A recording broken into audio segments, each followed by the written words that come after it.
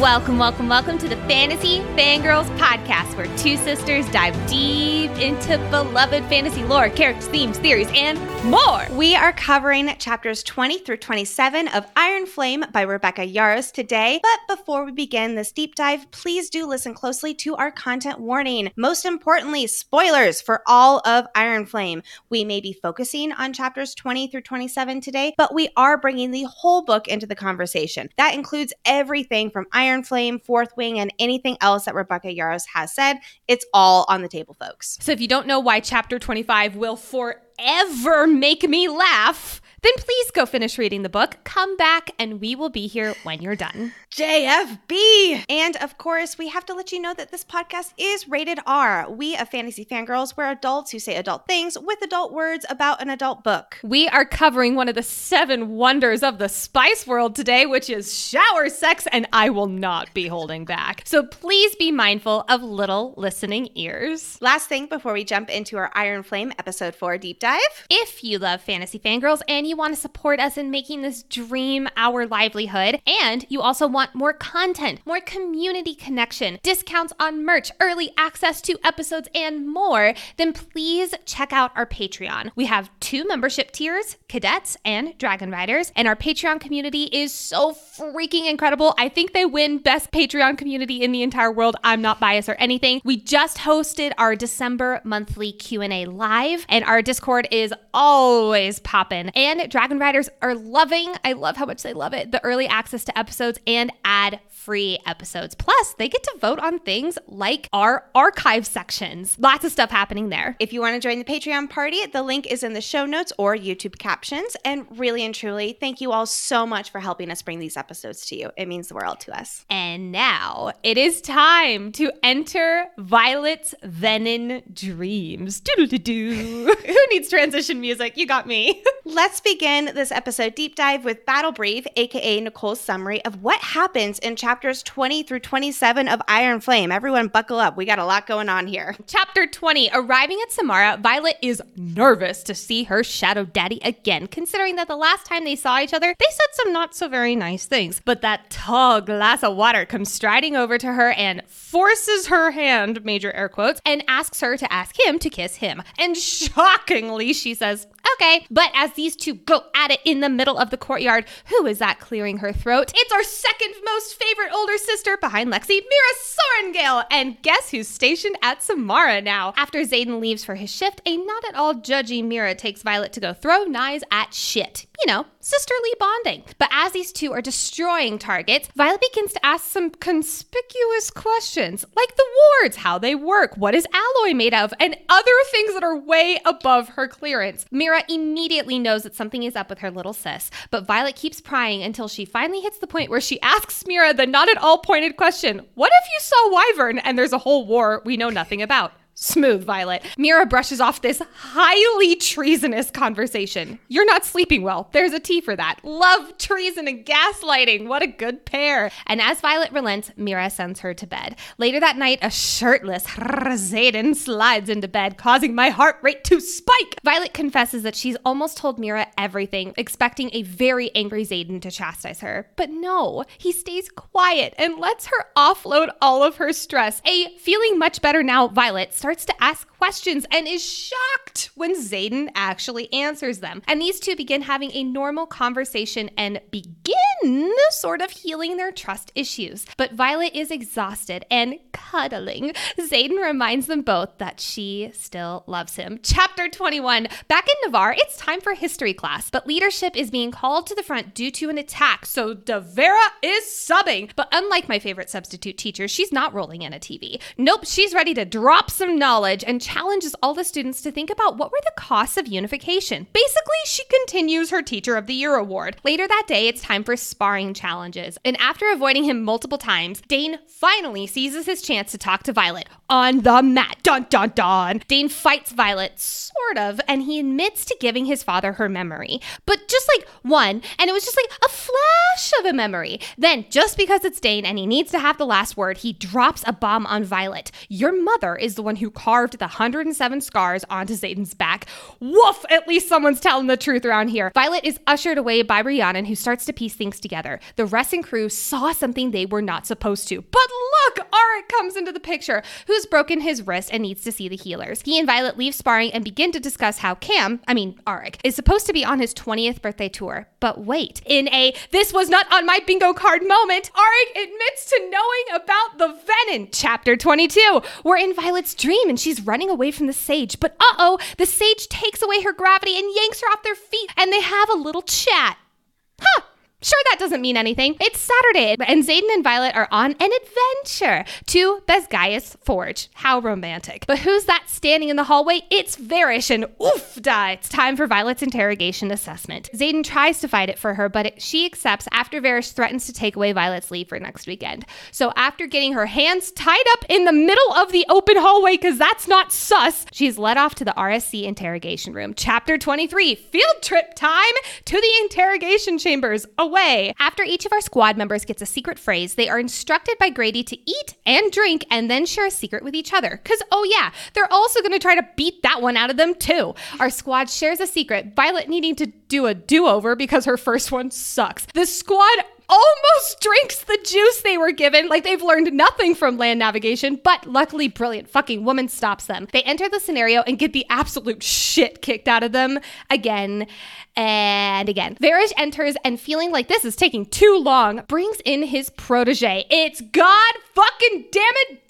Dane! Chapter 24. Dane walks in and is pissed that a member of his wing is injured and in interrogation. But God fucking damn it, Varish comes in with the knife twist. You're going to practice your signet on Violet. Don't you want to know what she's been hiding from you and why she chose Xaden over you? Damn, Varish sucks, but he's good at his job. But just as Dane is about to reach for Violet with 2 hands, Violet says no. And like a decent fucking human being, he listens to consent and walks out. A disappointed Varish, then not at all overreacting, punches Violet's shoulder out of her socket. Later, she wakes face to face with Nolan, who has been sent to mend Violet so that Varish can literally torture her again and again and again. All signs point to this guy is really trying to kill her. Nolan helps clear the hallway and our squad starts their escape plan. Sawyer melts the hinges off the door as they tell Violet they want to know what she's hiding, even if it puts them at risk. They run out of their interrogation chamber and are face to face with another door, but Violet's knife is starting to tingle and it unlocks the door. How'd that happen? With a confused look towards this vibrating knife, terrible sex toy idea, by the way, they start to run out, and in true Finding Nemo fashion, escape!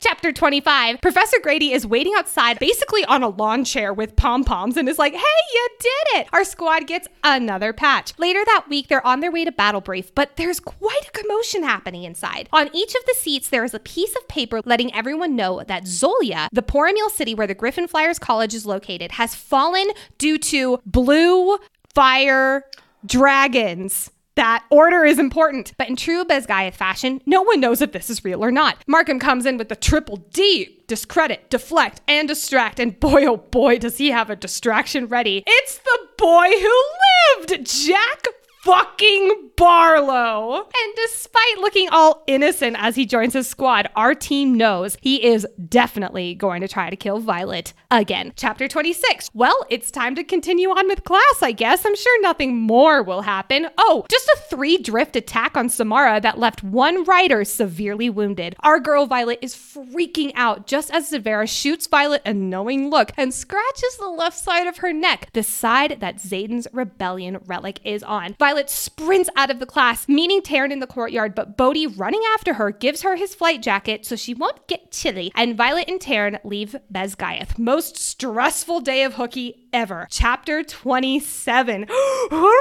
An absolute beside themselves, Taryn and Violet make it to Samara in record time, and this place looks battered. Violet runs to the sparring gym after getting a tip-off from Mira that Xaden is in there. Violet bursts in to find Xaden in mortal peril! Wait, no, he's sparring. Violet steps into his sight and, losing her fucking mind, Xaden scoops her up, taking her into the bathing chambers. He turns on the cold water, and Violet, for the second time in this book, is part of a polar plunge that she did not ask for. But the shock of the cold water is enough for her mind to be her own again, no longer being overtaken by Taryn's emotions. Xaden shows Violet that he indeed had an ouchie, but he was mended after the scribe report went out. These two have a charged moment. Violet undoes her hair, bringing Xaden to his knees, very on brand for this podcast. And bang, Bang, bangity bang. I said bang, bang, bangity bang. Shower sex has entered the chat. But after this passionate, steamy, and wet moment, cause the aqueducts that Xaden breaks, which is hot, Xaden Ryerson is ready for round 2. But alas, Violet is already throwing on her clothes. It's time to go meet up with some Griffin Flyers. Now let's don our signet power and talk about key insights, reflections, foreshadowing, and of course, our favorite theories in the stretch of chapters here. All right, so let's kick it off in Samara. First things first, in our episode 2, I speculated how the contraband got in Taryn's saddle, and many of you pointed out this part of the book where Taryn explains that Bodhi is actually the one who attaches the bags to the saddle before Taryn puts it back on. So there you go. A reminder that I don't remember details of the book and do make mistakes sometimes, like the air wielder's actual purpose with Nolan for episode 3. A lot of you brought that up as well. So I did not even think about that being a possibility of the air wielder like holding Jack in the air so that he didn't channel from the ground. I was like, absolutely, he's getting closer to the soul, 100%. But anyway, point is, Bodhi is the one who puts the weapons on the saddle for Taryn, and that is a mystery that is not so much a mystery, now closed. Gotta laugh at ourselves sometimes. Anyway, Violet is so caught up in Xaden with her tunnel vision, like when she first, arrives in Samara here, and, she's referring to him as her horizon where nothing else exists beyond. But I gotta say this, girl, if she did notice anything beyond him, she would have seen her sister. And also, does this verbiage about nothing existing beyond him feel just like a tiny bit ominous? I don't know if I'd use the word ominous. It feels very romantic. Like that feels like more like that romantic-y language. Why are you laughing?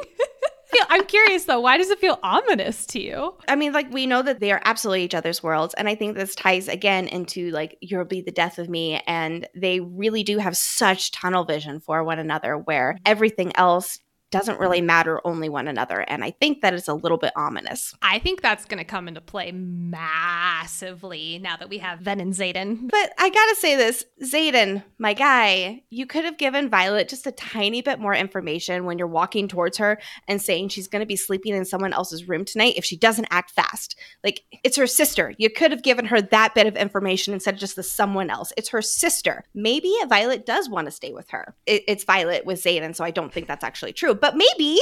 Two things I will say here. I think he's being a little selfish because he does that sometimes. I think he's being a little selfish where he's not giving her the full explanation. So that way she does choose him. But secondly, I love you, Lexi. You are my favorite older sister that has ever walked this planet in the entire world. But if Xaden Ryerson was like, hey, the option is to sleep with me or in Lexi's room, I love you. I would choose Xaden. I can't blame you on that one. I probably would too, actually. But it's the choice of the matter. That is the point.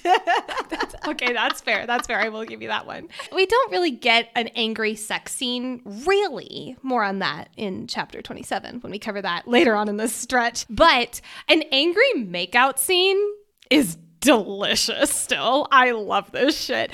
The fact that they go at it in the middle of the courtyard, it says a lot about the writers will, we could die at any moment culture. Like, they're very like, oh, walk out of each other's rooms the next morning and no one really bats an eye. I on the other hand, though, I would have been so self-conscious. Like, I'm not like against PDA by any means, but like this type of going at it in the middle of the open, I would have been like, oh God, this is terrifying. But I love Xaden saying, fuck the show. This man brings me to my knees. I can't even say it any other way. I love him so much. This makes me fucking melt. I love that he's at the point now with her where he does not mind admitting how much control, how much he loses it with her, how much lure she has over him. And man, do I love a he wants her more trope. Ugh. And Rebecca knows how to write one. It's good. I also just love how it's like, oh, for fuck's sake is what breaks apart the kiss. It's such a sibling move. I can totally picture Xaden and Violet just making out, completely lost in each other, because that's how these two fighting lovebirds are. And there's, a crowd of people just rolling their eyes, but at the same time unable to look away. And then boom, her older sister is there. It's just such a sibling move. I love it. This is 100% something you would do. Like, without a doubt. I know.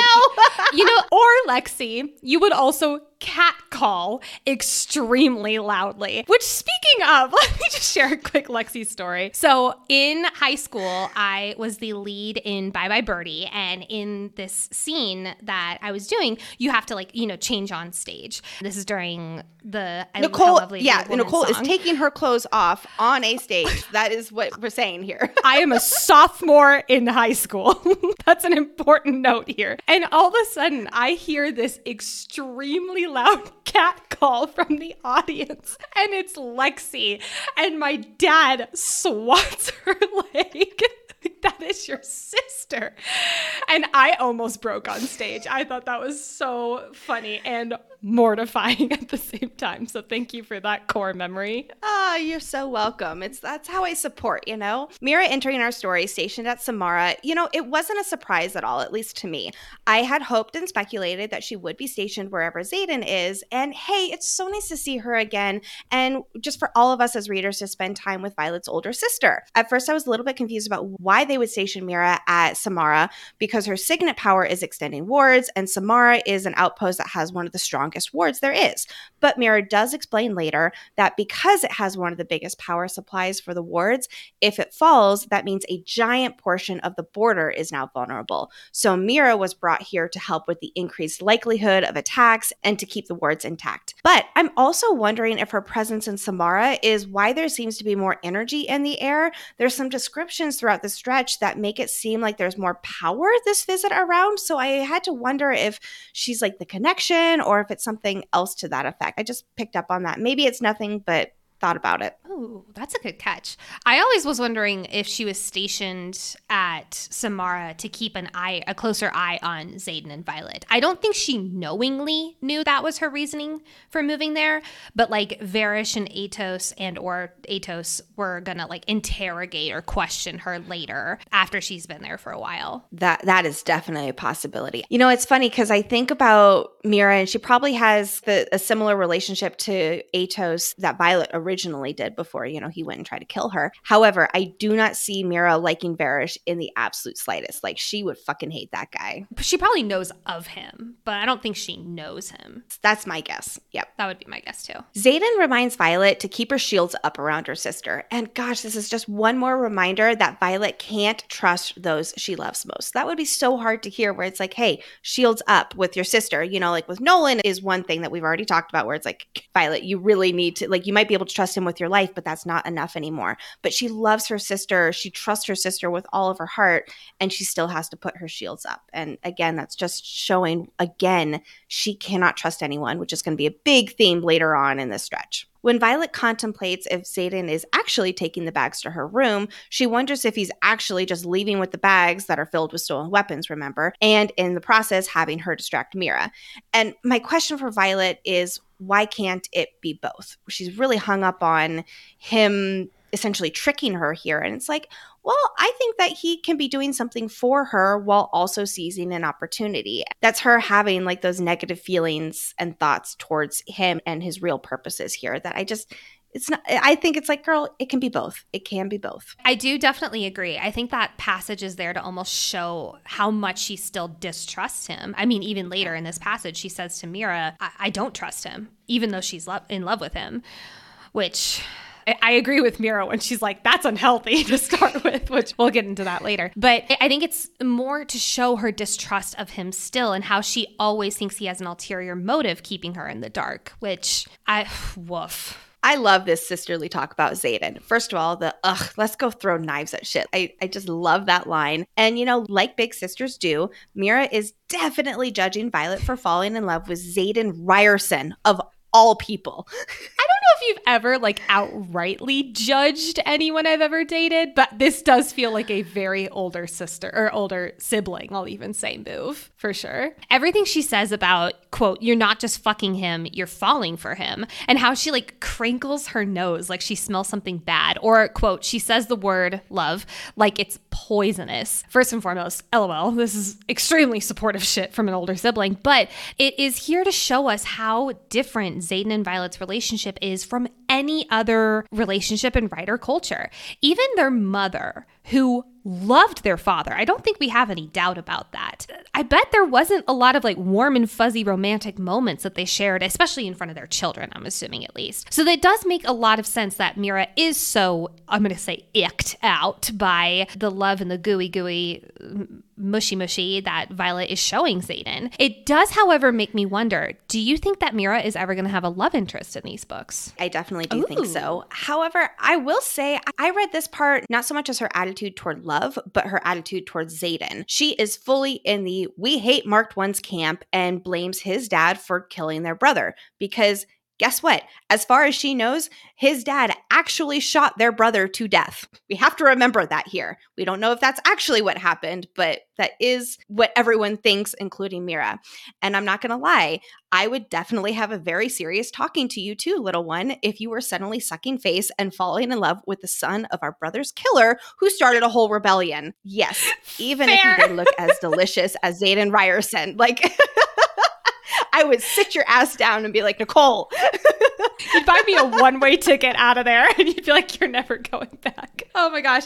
I will say, I do not envy Violet in this scene. I'm trying to put myself in the shoes of these characters as much as possible because I do think that they get a lot of flack in this book from people on the interwebs. But putting myself in Violet's shoes in this scene, if we had a brother, which... we don't, not a blood-related brother, but we have someone who is extremely, extremely close to us, Michael, who is basically the brother in our lives. Which, by the way, shouts to you, Michael, because he listens to the podcast. He's so supportive. He loves the series, and we just really appreciate your support. Thank you. Getting the text from Michael saying that he was reading Fourth Wing was one of my favorite texts I've received all year. We love you, Michael. But if Michael was perceived dead... right after I say that, we love you. Real hard left turn there. If Michael was perceived dead and it turns out that he was alive and you didn't know, and you guys are closer in age, so you guys, especially growing up, were always, a really tight-knit pair. If you didn't know, but I did, I could never keep that from you. That would be painful. So I don't blame Violet for wanting desperately to share this information with her sister. This line in particular, it's so gut-wrenching, but it feels so necessary in the context of Violet and Mira talking here. Quote, not telling Mira that Brennan is alive just might make me the worst person on the continent, unquote. Violet has very good reasons to have to keep these secrets, as we all know, but now she is keeping the same secret that she was so mad at Xaden for keeping from her, which the biggest one was that her brother is alive. This would mess with anybody's head. I cannot emphasize enough what Violet is going through and how messed up in the head she's got to be with all of this. Honestly, I'm shocked she didn't tell Mira flat out right. Like, again, that takes insane amounts of control over your mental faculties. It's amazing. So I know that you're not supposed to know about RSC until you enter this second year class, but I am starting to wonder if part of the reason that they don't want people to know is they don't want people to know their tactics, which apparently they haven't switched up in years, or at least, until this year with adding the serum. But the fact that Mira, who graduated multiple years ago, Lexi did the math at one point, she also knows about the 2-map mindfuck that they give them in LandNav. It really just makes me think that this class about war strategies should really switch up their strategies. I mean, why fix what's not broken, right? And it's still a secret, so why reinvent the wheel every year when you just don't have to? I will say, however, I'm surprised that the Book of Brennan doesn't give more warning about RSC. It goes to show just how secretive it is. He does say in one of the epigraphs from the Book of Brennan that there is a particular class that you just kind of survive through, right? But he doesn't give any further descriptions about it, at least as far as we know. And I think that's really telling there that he doesn't even include it in his super secret book. There's another line here from Mira that really perked my attention. Mira hasn't seen runes like Violet's Tearish daggers, quote, in ...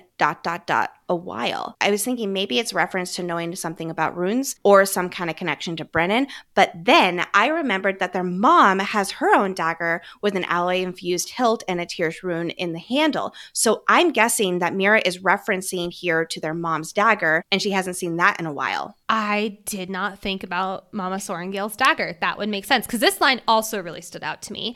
I feel like anytime an ellipses is used in this story, it is super purposeful. So I'm wondering, my first thought, because I wasn't thinking Mama Sorrengail, my first thought was like maybe their dad had one, given how much research he was doing on this stuff. I do love that it also says, quote, her gaze drops to my dagger and she looks concerned. Concern feels like such a specific word choice here. Is it concern that her sister is using daggers from a region that is known for starting a rebellion? Does she recognize the runes on them? Or even is she trying to figure out the runes on them? Does she know about runes? We don't know. Is it just because she figures that maybe Xaden, who is Tyrish, obviously, gave her the runes and she's concerned that her little sister is head over heels with this man who she thinks is going to break her heart? Why do you think concern was on her face? I think that it is primarily about that Tyrish culture and her prejudice against them. Again, that goes right back to her really being against the marked ones at this point in the story. And it's another illustration of the connection between Xaden and Violet. They're not just kissing. He is bringing her bags to his room. He is making custom daggers for her. Like, this is a full-blown relationship that they're in. And her sisterly spidey tenses are like, uh-oh, uh-oh, uh-oh. Is that a thing? I don't know where that came from, but I need to hear when those have gone off in our lives. I'm curious now. So I mentioned this in our Fourth Wing deep dives, but I want to mention it here again.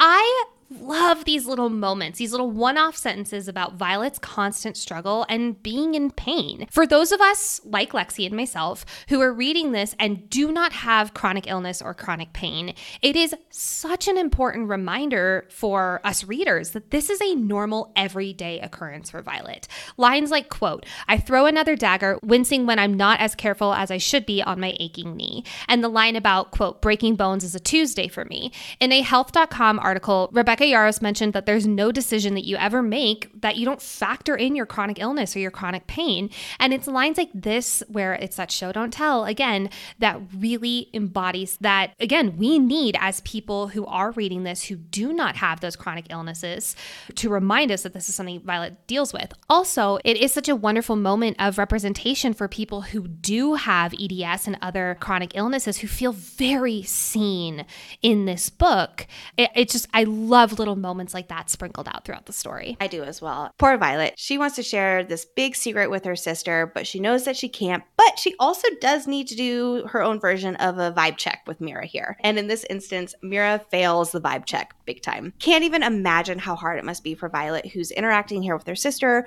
knowing their brother is alive, who Mira was particularly close with, and she just can't say anything.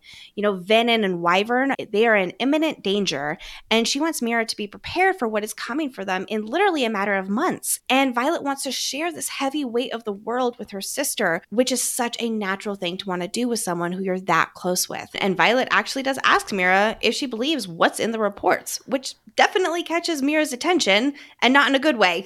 I love it, that moment when she says that to Mira, and Mira, you know, she puts up her sound shield and then she gives her the look, and the look is literally in italics. Everyone, I'm not even going to say everyone of the sibling, everyone who is close to anyone on this planet knows the look. Like, I can close my eyes and picture you giving me the look immediately. I can picture the look that you give me too. Like, wait, I know exactly what it looks like. And it's like, uh-oh. And it's so subtle. I love it. And then, wait, what? Mira saw Wyvern? Again, I love Mira so much. Wyvern look different from dragons. Now, we don't know the distance that she saw or the distance that it was between her and the wyvern. But wyvern, just as a friendly reminder, here's your little anatomical reminder of what dragons and wyvern look like. Wyvern have two front legs, I'm going to call it, but that are attached to their wings. Every single dragon you have seen in a movie, a TV show, Game of Thrones, that is all wyvern, not dragons. Don't get me started on that. I will hop on a high horse again. But dragons have 4 legs and 2 wings coming out of their back. Now, again, we don't know how far away it was that Mira saw these wyvern, but you'd think that little four little feet would kind of give it away. I can't give Mira any flack here because yes, there is that difference, but it seems like very few people even know that difference. And it really is like just from a glance, because even Violet, when wyvern are fairly up close, like she immediately, her first thought is always a dragon because they look very similar to dragons. And for someone like Mira who does not know that wyvern even exist, why would she not think it's a dragon? Like, why in the world would she not automatically put 2 and 2 together as that being a dragon? You make a really good point, because even at Russin, the whole Marked One squad was like, oh, look, dragons. And Violet was like, 1, 2, 2 legs, wyvern. Like, it even took her a second. So that's a great point. I will say this, though. I was shocked when Violet told her, like, what if you saw wyvern?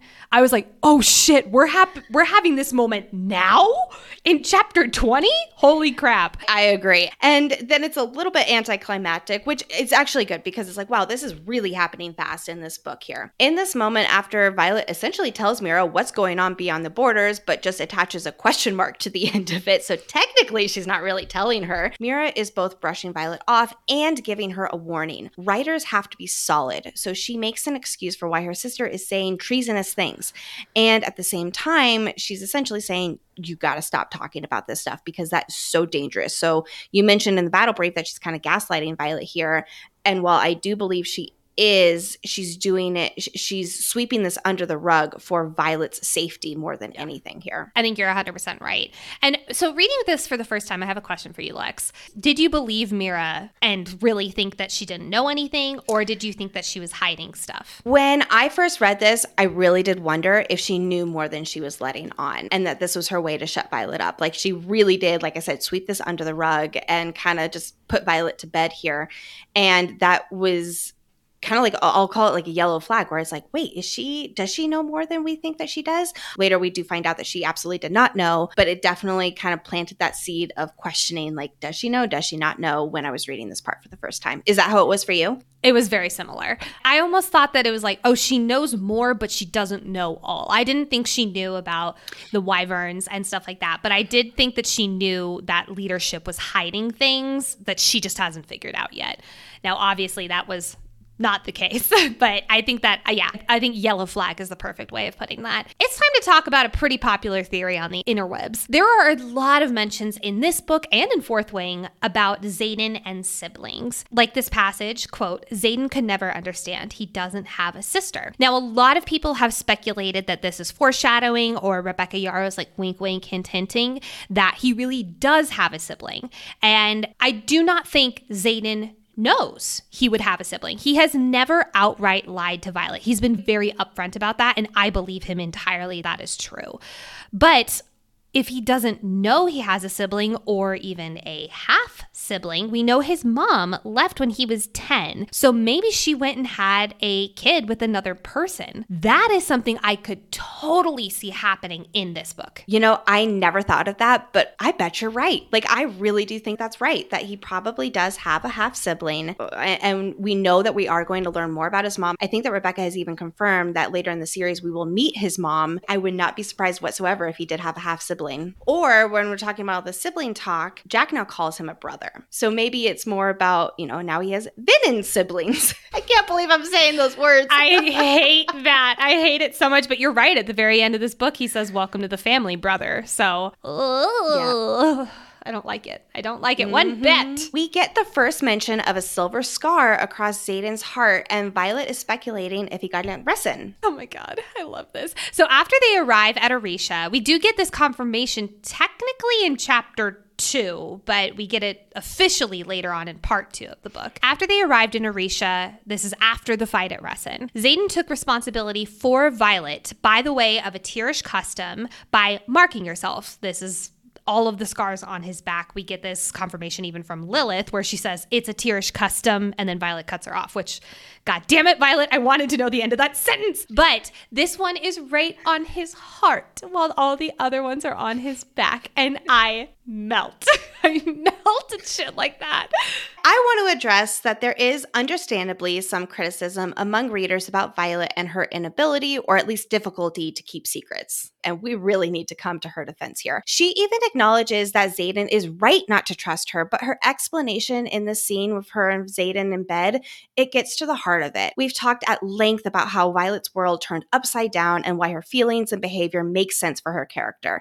And I'll add here that this includes this difficulty to keep these secrets. secrets. Violet feels grounded in knowledge and information, and now she's supposed to do exactly what she's angry about that happened to her last year, which is lie and keep this very important information secret for everyone's safety, or at least their short-term safety. She feels so alone, but she's still surrounded by people who love her, and yet suddenly they don't understand or know her whatsoever. They don't know anything about what's important in her life anymore, and she can't be truthful with anyone despite wanting to be and wanting to feel that connection. She just doesn't want to be so alone where she's blocking everyone out when all she wants to do is let them in. I mean, we even get that I feel so lonely in the previous chapter, in chapter 19, when she's talking to Rhiannon. Like, this girl is dealing with some PTSD. She has mega anxiety. She has mega distrust of everyone around her. And her boyfriend basically is telling her, don't open up to other people. It's insane the position she is put in. I also want to point out the fact that she desperately wants, quote, the one person who unconditionally loves her, unquote, Mira, to know this huge secret. It is so human. Also, the fact that Mira is the person who unconditionally loves her. This is someone she has not lived with in years. She doesn't even view this as Xaden, let alone her mother. She doesn't even have that kind of trust with her. This is also a reminder that we are dealing with gray characters. I'm not saying morally gray here. I'm saying gray characters. They are not going to be perfect. And that is what makes them realistic and interesting. I'm going to bring it to Harry Potter and the Order of Phoenix. If Harry was just like, won the Triwizard Tournament, saw Cedric Diggory die, everything's fine, it wouldn't be realistic. He was supposed to be highly unlikable in that book. And that's what I think. He's a 15-year-old boy. She's a 21-year-old girl who's dealt with some shit.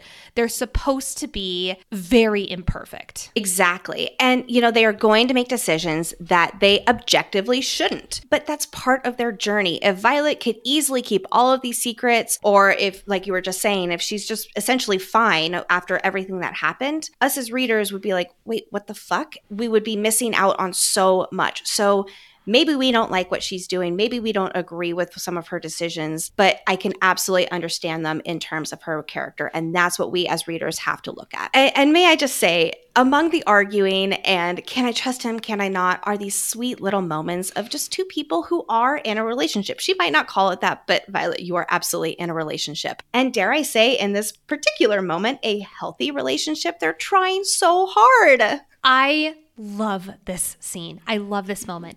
Xaden cups her cheek after she confesses, like I almost told Mira today. He doesn't say anything. He just has, quote, quiet acceptance in his eyes. And he just lets her open up and keep talking. In the last chapter, I keep calling back to this, but I think it's so important for us to remember. She felt so lonely.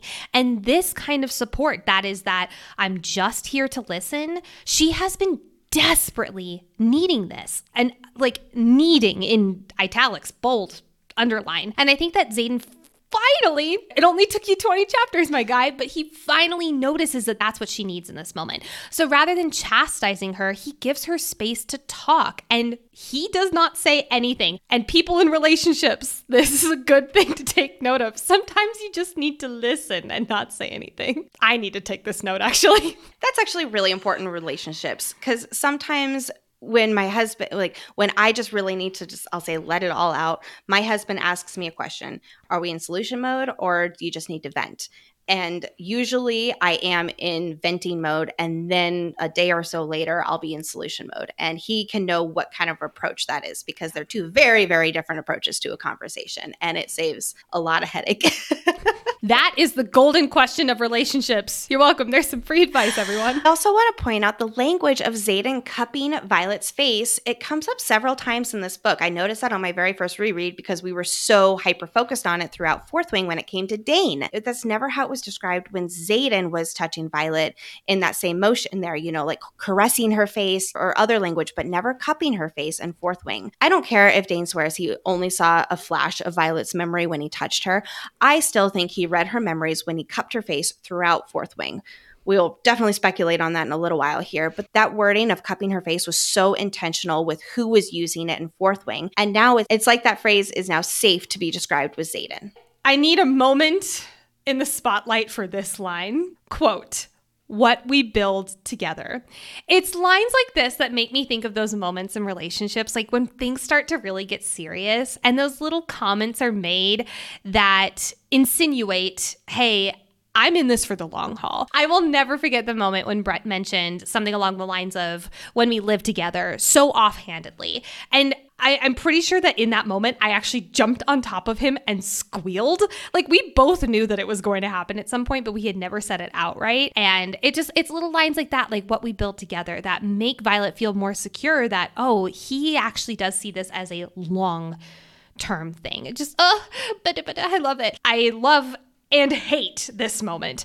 It breaks my heart that when Violet asks him a question about how long are you going to hold on to the weapons, and he answers it, she's like flabbergasted. She's totally surprised. I love that after she asks the question, quote, a corner of his mouth tugs upward. Like it's showing us that he wants her to ask questions. But that's the end of my love for this because it hurts my heart so much of how she was surprised that the man she loves answered a fucking question honestly to her. It really does show us how in the dark she's been feeling, that even when they're cuddling, she asks him a question and she's like, what? You answered? Like, ugh. And it shows how unsure of him and herself she is. She hasn't trusted Xaden to answer a question upfront and honestly, even though he's been telling her to do that. And Violet hasn't trusted herself to just ask the question and risk putting herself out there again. It goes right back to that mutual trust, that push and pull that has to happen between them. I will say, I do love them just like asking each other questions back and forth. Like that tell me something real. So much love. Love all of that. Now, on my cuddling high horse for a sec, I'm a cuddler. I love being Little Spoon. It's my favorite thing. The fact that they hadn't cuddled since the first night they slept together, not chapter 32, not the night of War Games, the first time they slept together, that is wild. So much has happened. And like, I know that's only a few months in this stretch of the book, but like so much has happened. Not even a few months.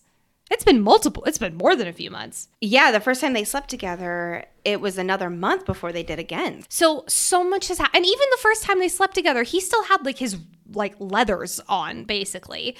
I think he had his shirt off, but I remember this vividly. But like, I was going to say, wow, you really know these scenes well. I listened to them repeatedly. But the fact that like they haven't slept, like no wonder they're fighting so much. They need some skin to skin cuddle time. A lot can be fixed by that. But what do you think of this line, Lex? Taking a hard pivot. Quote, the day you can successfully block me out all the way is the day I'm dead. The day we're both dead. Is this foreshadowing? Very possibly. This is a little bit terrifying. And, you know, in the moment, I think Xaden's referring to their bond and how strong it is. You know, they're part of each other. Their minds are melded together in a way. So there's no such thing as actually being able to block each other out. But the both dead language, that is especially ominous to me. I am way more worried about this kind of language right here than I am of recovered correspondence verbiage in the epigraphs. I'm just going to say that. Same. Same. I don't like it. I don't like it one bit. The holiday season is here, and I swear I break out more this time of year than any other with all the rich food, the extra stress, and the wonky weather. And of course, it is also the season for family photos and getting all dressed up for those get-togethers. And while we can't control any other aspects of the holiday season, we can help you feel confident and comfortable in your own skin with our partner for today, Apostrophe. Whether you're dealing with breakouts, signs of aging, or acne scarring, Apostrophe will help you love the skin you're in. Apostrophe is an online platform that connects you with an expert dermatology team to get customized acne treatment for your unique skin. Simply fill out an online consultation about your skin goals and medical history. Then you snap a few selfies and a dermatology provider will create a specialized treatment plan just for you. Look, I always had acne growing up, but for the first time in my adult life, I'm getting back acne, actually. And other than just using my face wash to wash my back with, which is not a comfortable feeling, I've been pretty stumped on what to do. So when I saw that they have a back and face option on Apostrophe, I got so excited, and I'm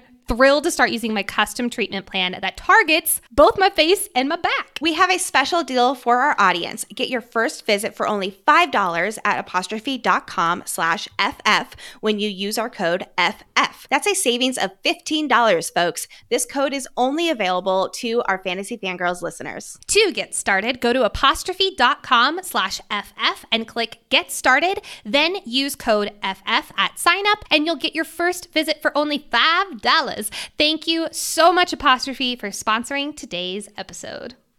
Now let's go to history class with our substitute teacher, Professor De Vera, who starts off class by saying that there has been an attack, and we learned that Mason, who was also at Resen, has died in that attack. Justice for our glasses-wearing riders. I know. Violet speculates that this attack was an opportunity to target and kill Mason, and Violet actually says that out loud. Come on, girl. I know you're tired, but come on. I love that this is what causes Rhee to finally start putting pieces together. Like, I agree, Violet, you've had better moments, but also like the fact that Rhee is now so hyper attuned to her friend, I'm glad that she said it out loud because it's about time. I will argue that Rhee's been suspicious since Land Nav when Violet said something about what's really out there in the world. Again, kind of like letting things slip when she's really tired. Rhee knows Griffins didn't kill Day, but Wyvern, they are not on her radar with what actually did. So here's my question though. How did they manage to kill Mason? Because Violet says, quote, "There's no logical way an attack would be used to cover up a single death." Right? And this is another ellipses, ... right? Do you really think that they went this far, that they did this entire attack? Or do you think that in the hustle and bustle, someone took him away and slit his throat or something? I hate that I said that. Slit his throat. You know, I don't think that the attack was orchestrated to kill Mason, but I do think that they seized the opportunity that was already there. And, you know, in the chaos of the attack, Mason was targeted and killed by someone supposedly on his side with Navarre. Poor Mason. Hard pivot, but De Vera should win the Teacher of the Year award at Basgiath. Honestly, in Navarre, she is insanely good. She says how the battle they're discussing has no practical application, which first and foremost, I get very like math or algebra vibes here from De Vera, where it's like, this has no practical application, so let's not talk about it. Throwback to our interview with Jennifer L. Armentrout, where we all collectively agreed that we do not need to know algebra. We love you, JLA. You're amazing. But so instead of just saying, we're not going to discuss this battle and like throws it out the window, she instead asks them questions about how it would be useful to know this battle. She gives me also hardcore Remus Lupin vibes. Like she feels like the Remus Lupin, I'll say her and Felix feel very much like the Remus Lupin of this world. Yes. This lesson, it just makes me love De Vera all the more. It also makes me wonder where she's from and what her backstory is, as they're all talking about the cultures and the things that they've lost. I don't think that she's Tyrish. I just wonder where she's from there. She stops the Third Wing Cadets' retort about Tyrrendor not getting the message. Quote, "We're not going to do that. It's comments like that that threaten the unity of Navarre," unquote. She's really calling this out as, no, we're not going to call provinces out here. We're not going to single them out here. This is part of the unification here. But she does it in such a educational and non-prejudice way that I love it so much. We also learn more about this unification of the kingdoms and how in Navarre, individual provinces' cultures were lost. You know, for instance, who is the common language common to in the first place? Unsurprisingly, the answer is Chaldeer. It's among one of the three provinces there that spoke the common language because, hey, guess what? That's where the king resides. So Chaldeer is like the capital of Navarre. So absolutely, it makes sense that their language was dubbed the common language. When discussing what else they lost, a Tyrish girl mentions their libraries. I just thought this was an interesting callback to the Orisha Library, which is one of two distinct landmarks in the city. And then Rhee brings up that they lost their folklore. I was so nervous first reading this that Rhee would say something about Wyvern, because even just the word slipping in Battle Brief, or I suppose it's history class right now, it could be a death sentence. She brings up a good point about folklore only surviving through oral history, proving that stories are still passed down from generation to generation. Scribes be damned. And yet they do lose more and more each generation. So I'm honestly just surprised that she even knows anything about Wyvern and Venin that we learned about in Fourth Wing there on presentation day. It does make sense to me that Rhee and her village specifically has so much folklore about Wyvern. Because she's on a border village, a border of the Poromian province, I'm assuming that means a lot of during the 1 year when Navarre said, hey, if you're in Poromiel, we have wards now, come on in. But they only gave them 1 year before they shut down the borders. I'm assuming that a lot of Poromelians went over to Navarre and probably hoisted up in cities that were on the border region. So it makes sense to me that Rhee and her village would have a lot of that Poromelian type of, well, I mean, I guess, I don't know if it is local to Poromiel though, because prior to that, it would have been local to everyone because Venin were everywhere. That is true. I don't have an answer for that. Devera challenges the students to start asking the question, quote, are our sacrifices worth it to keep the citizens of Navarre safe? First and foremost, the fact that she's able to ask this question and not just like immediately get taken away is quite amazing, but she's also priming them for the war to come without them even knowing it. Basically, Devera is the best. I love her. Her and Felix are my Lupin and McGonagall. You get to decide which one's which. Oh, Felix is not Lupin. He's way too harsh to be Lupin. Is he? Would Devera he be like is Lupin. Dumbledore? Felix is McGonagall. Oh, McGonagall. I could see Felix being McGonagall. Yeah. I also definitely spelled McGonagall very wrong in this outline. That's embarrassing. Anyway. Devera's challenging them and just really planting the seed here. It sent a chill down my spine when the class responds with a yes. Some writers saying it louder than others, and Violet notably stays quiet. I just love that little act of rebellion. Violet knows the dangers that are truly out there, and everyone else who's saying yes, they think that it's just protective wards. They don't realize that it's full-blown attacks from Venin throughout Poromiel that they're saying no to. Lexi, it is time to move into the sparring scene, which also means it is time to bring it back to God fucking damn it, Dane. Man, I missed this section of the podcast. My heart just swelled so much hearing. I never knew my heart would swell so much hearing cuss words. I'm so excited. Oh man, I love that. That makes me so happy. It brings me so much joy to know that Violet has just been living her life, dealing with and contemplating literally her world being turned upside down. And Dane has just been like, man, Violet won't talk to me. Like, it just makes me so happy. I'm so petty that way. Now, there is this moment where Riddick is commenting about how all the teachers, basically most of the leadership in Basgiath, did run out to the front because there was an attack by Three Drifts. That's why Devera was subbing. And Riddick says that they run out of here as if the wards have fallen. Dane says the wards haven't fallen. You know if they had. Does he know this from personal experience of being outside of the wards and feeling that magic change? Or is this just an assumption from Dane? Based on what we know about his character, I'm going to say it's an assumption. He really does take everything he learns at face value. I wouldn't be surprised if he has gone beyond the wards to an outpost, especially with his dad being, Colonel Atos there. But I don't think that he doesn't know that much himself. He just listens to what he's told and then regurgitates it back and thinks that it is absolute truth. While we're roasting Dane, I'm going to hop on a high horse and roast him even harder. Dane not taking the hint that Violet doesn't want to talk to him is so infuriating and, might I say, quite disrespectful. I understand that they have been friends for 16 years. That is a long time. But when someone is walking away from you, not once, but twice, saying, this is quote, I'll talk to you when the sight of you doesn't make me want to bury my knife into your chest all the way into the fucking hilt. It's pretty fucking clear they don't want to talk to you. Then, of course, he goes to teacher and forces her to talk to him on the mat. So yet again, here he is. Dane, let me make this all about me and my wants. God fucking damn it, Dane. I said this so often during Fourth Wing when Dane has this pattern of being very self-centered and making things all about him. A perfect example is threshing. Violet is having this moment with her two, not one, two new bonded dragons. And he's like, Violet, you did it. I'm going to make out with your face now. And she's like, can I just have a moment with my new dragons, please? I hate him so much still. And I'm so happy to still hate him. Oh my God.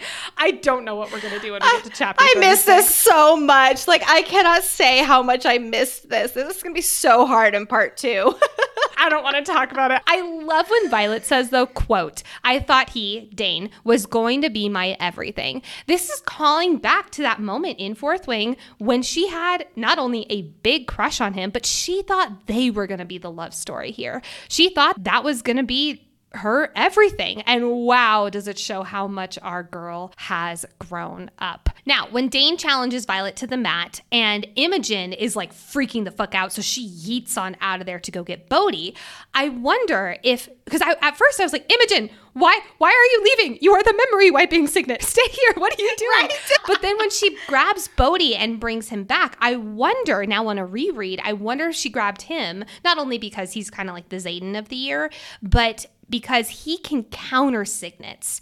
Would he be able to counter Dane's on the mat? That is a good question. My guess is no, with a question mark. Or at least the way that I see it is it would be way harder to counter mind signets for him. I assumed that Imogen went to go get Bodhi because he's a section leader, like you said, and he's one of the few ranking cadets who can potentially help in this situation. And, you know, he's like the Xaden representative who will absolutely, definitely go tattle to Xaden. My guess is that it was more because he's a section leader, not because he can counter signets. But I really do wonder what his ability is when it comes to mind signets. I wonder if he can sense when signets are being used. And if he can, that would make mind signets a lot easier. But also, would he wonder when Xaden is intensifying other people, would he be like, why is there a signet activated right now? No one's doing it. So what if he knows about Xaden's signet, but he's just keeping quiet because it's an intrinsic? This is headcanon now for me. I never thought of that. I don't... My guess is no, but again, probably not. How does he counter those mind signets? So interesting. Oh, I love it. Can he counter mind signets, or can he only counter physical signets? Like Carr uses fire and he like sucks it back in. I don't know. Okay, anyway, but I love this line, quote, being chosen as wing leader wasn't all nepotism. It is important for us as readers to remember that Dane is good at what he does, and he does have a very powerful signet. But I love this wasn't all nepotism, meaning that at least some of it was quite a bit of nepotism. That's my interpretation, at least. Plus, I do think that leadership, aka God fucking damn it, Dane's dad, thinks that they have him so brainwashed that having him rise through the ranks and being under their control would be very fucking useful. Or maybe, you know, we've explored on the podcast the idea of Dane being Venin or somehow being associated with dark wielding. Maybe they have been making Dane into some kind of dark wielder and he doesn't know it yet. I'm really leaning further and further away from that being a possibility. What does that mean in regards to Kath's breath? I have no fucking idea.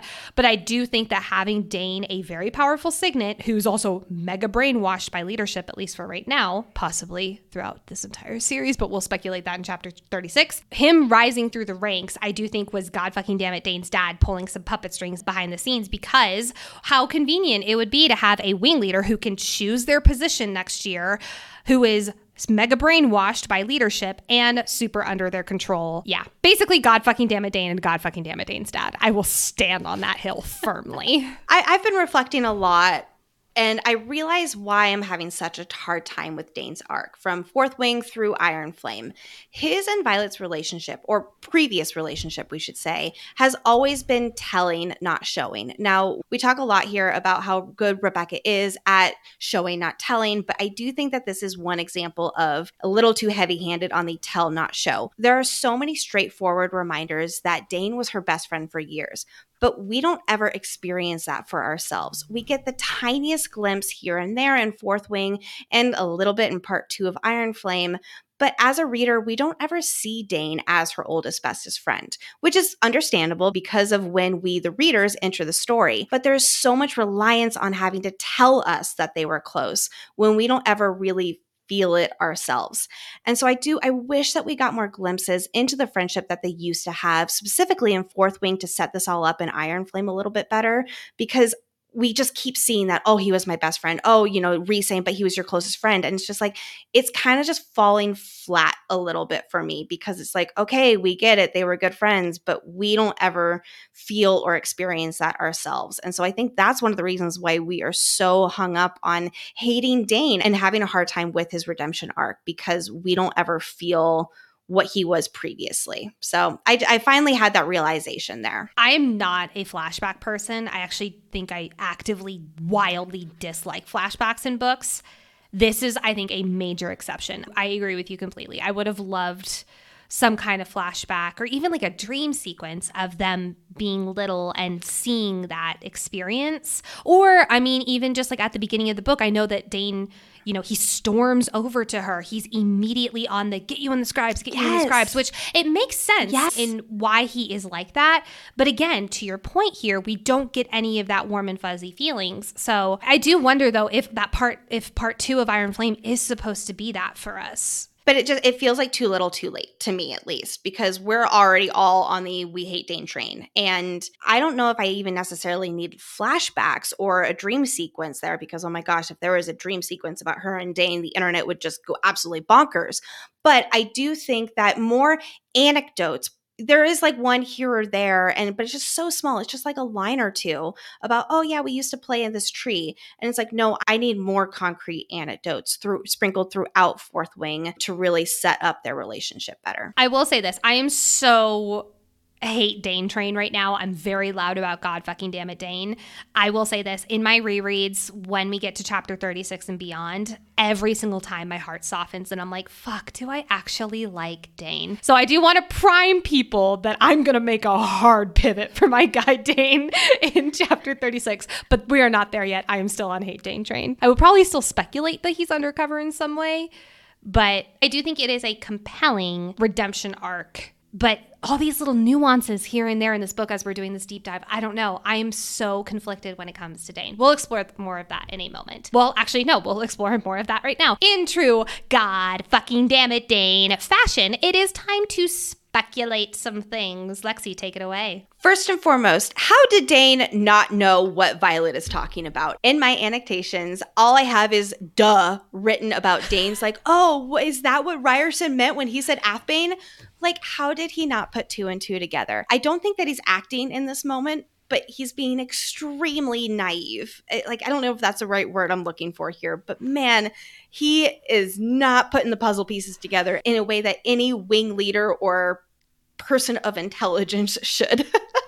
Wasn't all nepotism is all I'm going to say there. Now, we do have to ask the question, though. Is he telling the truth? Oh, isn't that one of the big questions here? Is he telling the truth? He says he saw a flash of a memory when, quote, Ryerson told you he'd gone to Athbane with his cousin. He then goes on to say, second years don't get clearance to go to Athbane. So he's actually referring to the fact that Bodhi was kind of the tick off that, why are they all going to Athbane? Did he just tell his father about Athbane, though, because he was jealous of Xaden and wanted to, knock him down a peg? Well, he's acting like it's because he was just confused. And again, it's that naive approach there. Like I said a few moments ago, while I don't think Dane's putting on some big acting performance here, I also just can't fully believe him. He says he saw a flash of a memory when he touched Violet.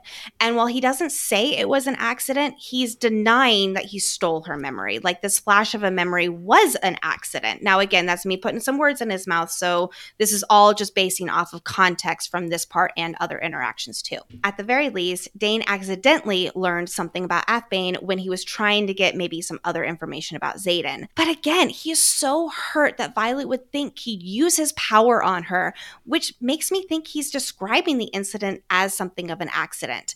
But then, in the famous chapter 35, Dane says, quote, I only searched your memory to prove my father wrong, Violet, and all you did was prove him right. Unquote. Remember back when he stole this memory, he had just been with the king, his dad, Melgren, and Lilith. And at the time we speculated, they told him to go to Violet and get the memory stealing information. And I'm leaning towards this was definitely the case. But in this moment here now on the mat, Dane is acting so innocent. So with all this to say, I think he does believe he acted innocently, but the fact he doesn't recognize what he did was stealing her memory makes me think again that he was doing it all book. He calls it touching you, and it was a flash of a memory. So I'm sticking to our Fourth Wing saga of God fucking damn it Dane, and the whole while he never thought of it as stealing memories, but just touching her. So here's one thing I will say. In chapter 49 of Iron Flame, this is when him and Violet are working on the journal. He says, quote, "I did it by accident the first time.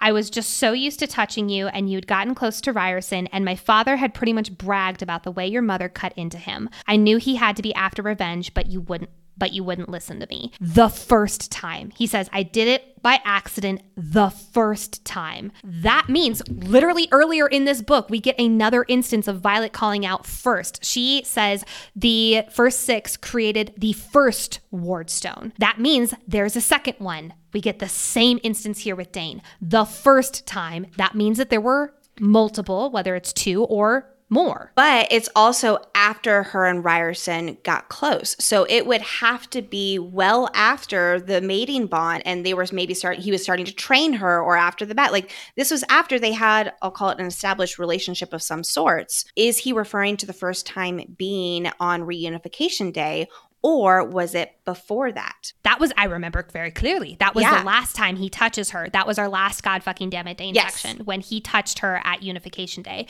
So if there were multiple times, then there were times before the unification memory. But it would have to have been after threshing. This is exciting. Because it's after he and her got close. Yes. Well, he cups her face at threshing. I do remember that. And then he continues to cup her face, like, while she's training with Imogen. She's on her way to that. Like, there are multiple times between threshing and reunification day where he does cup her face. I'm assuming that each of those times he did read her memories. Maybe it was on accident the first time, but he does cup her face multiple times before that. So maybe the accidental time was before threshing. But then after that, it was more purposeful. And it brings me back to him not thinking of it as stealing her memories. It's just something that happened he's like, not like trying to be manipulative, but he obviously still is. And I thought this is why I have so many feelings about his redemption arc. And I think that's honestly part of the point here, right? Dane is one very complicated Hufflepuff who we can hate, or now after chapter 35, feel confused by at face value. But in reality, he's the manipulated son of an evil colonel who doesn't even realize he's doing bad things. He's the ultimate playing the victim character who isn't even aware that he's on a redemption arc. Like, he's like, wait, what? I've been good this whole time. Like, that's Dane. He doesn't know that he's on a redemption arc here. Perfectly said. Oh my God. Violet thinks to herself that Rhee is going to figure this out, and it's only a matter of time. And I believe that she's absolutely right. There is too much Venin activity. There's too much going on recently to keep this secret hidden from someone as observant as Rhiannon. Readers can give Violet a hard time for eventually sharing her secret. We've already talked about that this episode, but they, specifically Rhee, already suspect something weird is going on. It's not so much that there are secrets that she's questioning, it's just what are the secrets specifically. So Arik comes over to Rhee and Violet and he's like, I broke my wrist. Did he break it on purpose? Or do you and just use this as an opportunity to finally talk to Violet alone? Or do you think it just happened? I think he was in the right place at the right time. I definitely think he's been waiting for such an opportunity to speak with Violet about this, and this was the moment to seize, and it lined up perfectly with her talking to Rhee and whatnot there. So I don't think that there was any scheme about breaking his wrist to go talk to Violet, but I do think that it was a great opportunity that he seized on in the moment. Agreed completely. Which, let's talk about it. Enter the moment where Arik got even more interesting. Arik had just so many, he was an onion. He had so many layers to him, and I did not. I like to think of him more as a cake because he is delicious. He is delicious. I can't wait for more Arik. Oh my God, I love him. I don't know about you, Lexi, but I did not. I didn't see it coming that he was a prince. I did not see it coming that he knew about the outside war. But this is one of my favorite surprises in the book. And honestly, just based off of this move alone, I want him so badly to be our king by the end of the series. We're going to get more into that when we do the archives heist and all those little tidbits of foreshadowing drop and all that kind of stuff. But I can't wait to learn more about the royal family. I want to go to Caldir. Oh my gosh, me too. This is like subplot M in our story because there are just so many other priorities. But I guarantee this is just a setup for Arik's part to the greater story here. Arik, the king, royalty, it's all going to play a bigger role in the future. here. And, I was actually a little bit surprised at some of the Arik hate in the comments that we got on a meme about him that we posted to social media like last week or something. Yeah. Really? All I have to say about his small role in Iron Flame is that we readers, we need to have patience. We're not going to get all the answers and character arcs in one book. That's just part of the fun of this journey here. So we only got like the introduction of Arik, and yes, it's a side plot, but it's just setting it all up for bigger and better things for him later on in the series. There is also some confusion about how Arik knows that Violet knows about the Venin and how he knows about the Venin in the first place, and what is the point of him being in the writer's quadrant. So I think that while Arik wasn't at graduation when Xaden and Violet explained what happened at War Games, he does indeed know the story of what happened at War Games, and he immediately read between the lines and recognized the truth. There's plenty of people to share a version of what happened. And how does he know what happened at War Games? Well, there's plenty of people to share a version of whatever happened, but there are some question marks around it, like a griffin brought day down? What? That he would recognize exactly for what it is. Plus the reports around there all about the burning at Resin, which was to hide all the dead wyvern. Like he was just waiting for his opportunity to talk to Violet about this because they both know and are on the same side. It's so notable too that Arik's guards started carrying the alloy hilted daggers. It means that the king knows danger is coming and they are arming their guards with weapons to stop the Venin. That was so notable there. It's also good to know that remember that in Battle Brief, they explain that all of the correspondence from, the outposts and all that kind of stuff, it goes to Besgaeth and then it goes to Kaldir. So remember that they're getting briefed in Kaldir on everything. And I bet you anything, it is not as highly redacted as it is in Besgaeth. So it's not out of the question that Arik would be able to, using his princely sway, get his hands on a lot of these probably highly classified reports. So it's not out of the question that he would know as much and then, of course, start putting pieces together. Well, and then we also have to remember his brother, who is in line to become king, but he has chosen, I'll say, the Navarian way of, nope, we're going to stay within our borders here and not do anything. So here's my question. Who do you think is going to kill the older brother? Because Arik, I am convinced Arik is going to end up king. So who's going to kill older bro? Oh, you know what? Let's just say Mira. Xaden's already gotten one of the king's sons. Let's just throw out Mira there. Whoa. I'm voting Arik. I'm voting for some sibling kinslaying is what I'm voting for. Wow. Oh, man. I love you, Lexi. I love you, older sister. Gotta be careful here. Jeez, these younger siblings are crazy. Love Arik when he's like, why else would I be here? I just got shivers down my spine when I read that. He wants to do something about this. And the only thing he feels like he can do is go and become a dragon rider. He has no interest in the throne and he's got the fighting skill. So why the hell not? Why not go become an elite dragon rider? Which also ties into that reluctant leader.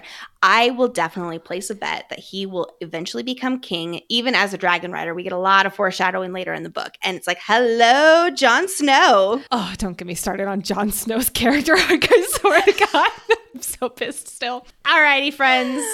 It is time to talk about the dream. Now, last week, I was a little mean and I shared a highly redacted screenshot of a text conversation between Lexi and I about who I think the sage is in these Venin dreams. Hold up. I seriously thought about sharing the unredacted version so that people would like me more than you, but I decided not to. I love you so much. That's such a you move. That's so funny. Oh my God. I appreciate that. Thank you. Because here we are. It is finally time to talk about it. Actually, wait, not yet. Because actually I have one moment of a huge just maestro brava to Rebecca Yarros. Adding these scenes in this story is such a fun mystery for us readers to figure out. Not only as they're dribbled throughout the book, but also as the Xaden parallel at the end with his dream/flashback. Like, I love moments like this. So I just wanted to say a quick brava to Rebecca Yarros. Now it's time to talk about it. There are so many ideas as to who this sage is. Some think it might be Naolin. Some think it might be someone who we've just never met yet, and it's just like meant to be this bad guy. Some think it's Xaden. And I'm not as like intrinsic level in this camp. I am, however, on a slight lean, but not convinced. But let me tell you why I'm even in the slight lean moment. I'm going to go point by point throughout each of the dreams here. Number 1, quote, I'm yanked off my feet by an unforeseen force and lifted into the air, completely immobilized. We know that this is a way to make Venin not be able to channel from the ground. But Xaden is also always described throughout this book as the center of her gravity, the thing that's pulling her to earth when a lot of things are flipping it upside down, like Venin yanking her into the air, literally taking her gravity away. This is more of just a connection between the two. It would make sense that evil Xaden or Venin Xaden would be the thing that takes away her gravity while human Xaden brings her down. Then, quote, shadows mark the gaunt hollows of his cheekbones on a eerily youthful face. Shadows, eerily youthful, that might be nothing, but I just wanted to point it out. Also, the Venin says, quote, you'll never escape me. He has multiple moments of words like this throughout each of the dream sequences, but this one might be a bit of a stretch, but it does remind me of the, quote, there's nowhere in existence you would go that I wouldn't be able to find you violence. Another one later, quote, you'll never be free of me. I'll hunt you to the ends of the continent and beyond. Stuff like that, just those little parallels there. Then the Venin says, death it is then, quote, but he looks so ... disappointed as he lowers his hand. Again, the use of those ellipses, that ... we're supposed to zero in on that word disappointed. Now, this could be the Venin just playing mind games, but it also could be a Venin Xaden trying to get her to join him and is disappointed. This one is a stretch. It's giving me pause, but the ... is the thing that made my ears perk up. Later, however, in chapter 37, we get another holding me immobile, frozen off the ground, aka taking away her gravity, and of course, the you'll never be free of me comment. Now, I'm not gonna lie. If I was listening to me up until this point, I'd be like, okay, Nicole, this is a stretch. But this is where it gets interesting. In chapter 52, this is what really turned me to the idea. She is again suspended, her gravity being taken away in each of these 3 dreams. I don't think that's on accident. But then we get, quote, he drags a single long fingernail down my throat, exposing an expanse of tan arm beneath his robes, and I twitch, fear accelerating my heartbeat. Tan arm, Xaden's skin is described as tawny, which is also another word for deeply tanned. Then, quote, I smell a hint of something sweet on his breath. I did a search for the word sweet in both Fourth Wing and Iron Flame, and other than the Revolution taste oddly ... sweet, which I don't think it's an accident that these 2 words are the same, by the way, Xaden is directly connected with a lot of the mentions of the word sweet. In Fourth Wing, Violet says, it's sweet, and he says, don't think of me as soft or kind. Her talking to Imogen in this book, she says, really, I think it's sweet, when she's describing the letters and Xaden. Again, multiple times, those are just 2 I wanted to call out. But what would this mean? Because if Xaden is the Venin in her dreams, it does give some questions. First and foremost, in chapter 56 of this book, she believes firmly that she sees the sage in the air when they think that they're about to face off right after Violet put up the semi-wards. Was that actually the sage that she saw? Was it someone else? Is this some kind of future Xaden? Time manipulation is not out of the question in this world. In Xaden's dream, he's talking to who he thinks is the sage, but it turns out to be a general, aka a maven. Is this the same Venin, or does this maven somehow become Xaden's teacher, who then he is becoming a sage? I don't know. Is this Venin sage in Violet's dream just connected to Xaden? Is this all just a coincidence? Am I still trying to figure out my thoughts on this? Yes, obviously. You can tell by the 5-minute tangent I've just gone on. But in an interview, this is the thing that does make me lean away from Xaden being the Venin. In an interview, someone asked Rebecca Yarros that it basically is Violet's dad Venin, and she says no. She says, quote, you don't think she'd be able to recognize her own dad. If she would be able to recognize her own dad, she would obviously be able to recognize Xaden too. However, there were just way too many parallels for me to not pull this out. There you go. There's the non-highly redacted version of my thoughts on this Sage and Venin dream. I love those crazy theories. Now, real quickly, while we're on the topic of Violet's dad and Venin, Rebecca has confirmed in an interview that Violet's dad is dead. So RIP to all of those theories. I'm sticking with my original thought that leadership killed Violet's dad because of what he knew. And now I specifically think it was Atos and /War Markham. But Violet's dad is not a Venin. He is definitely dead. And I think the big mystery is going to be how and why he died. I agree completely. 100%.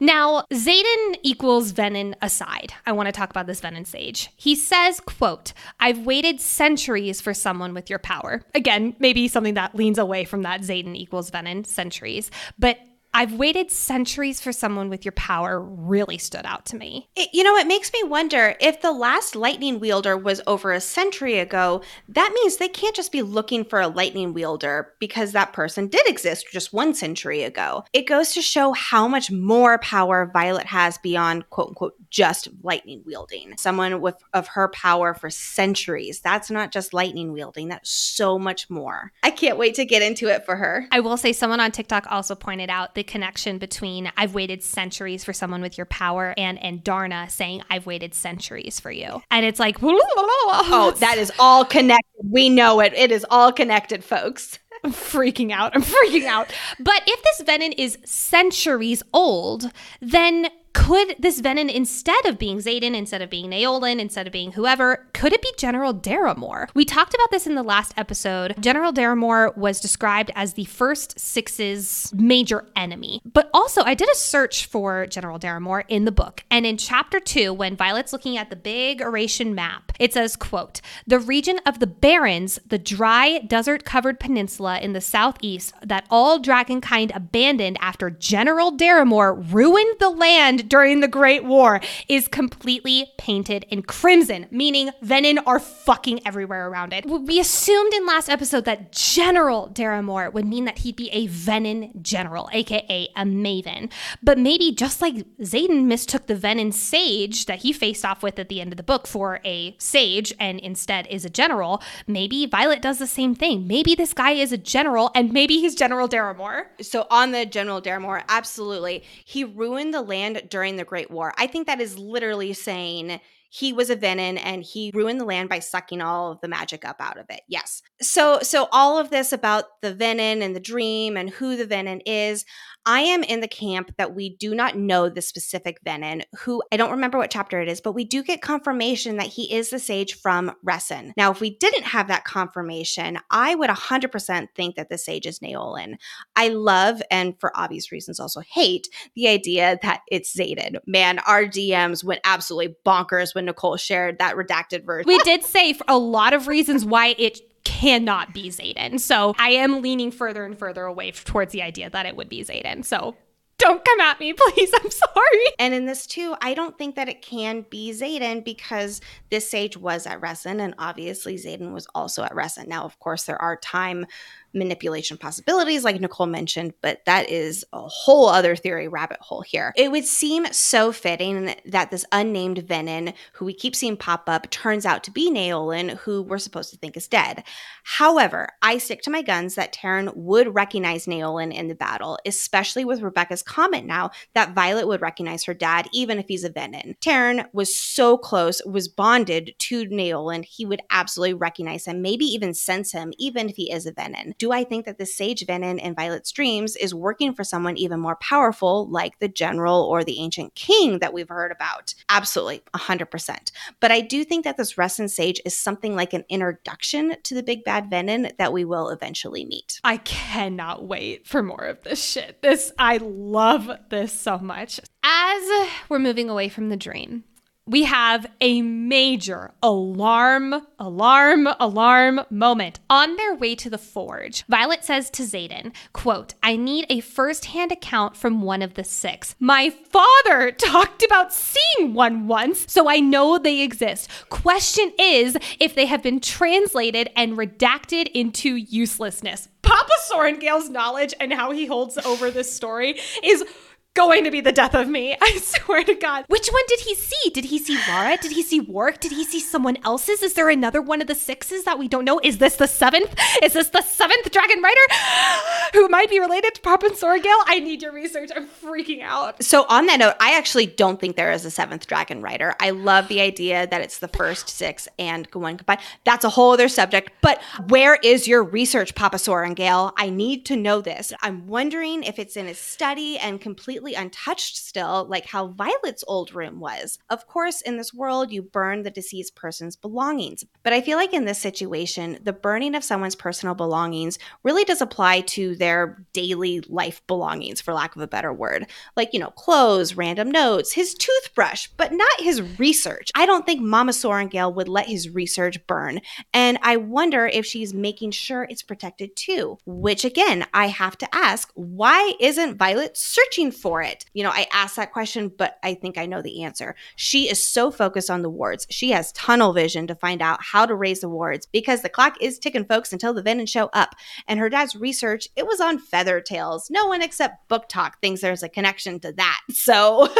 Well, Lexi, speaking of Book Talk, I don't know about you, but I see so many recommendations on Book Talk that I just get so overwhelmed. So Book of the Month actually cuts through the clutter and makes it so much easier to choose a book with 5 to 7 carefully selected new editions every single month, saving you from book overwhelm. And because they know readers lead busy lives with full hands, hello children, Book of the Month now offers audiobook options with your membership. So every month you choose a physical or audiobook from their list of featured books. I just ordered Divine Rivals by Rebecca Ross, and I am so excited to see what this popular book is all about. So if you're looking for your next book, go to our link in the show notes or bookofthemonth.com and use code SWEATER, SWEATER, to get your first book for only $5.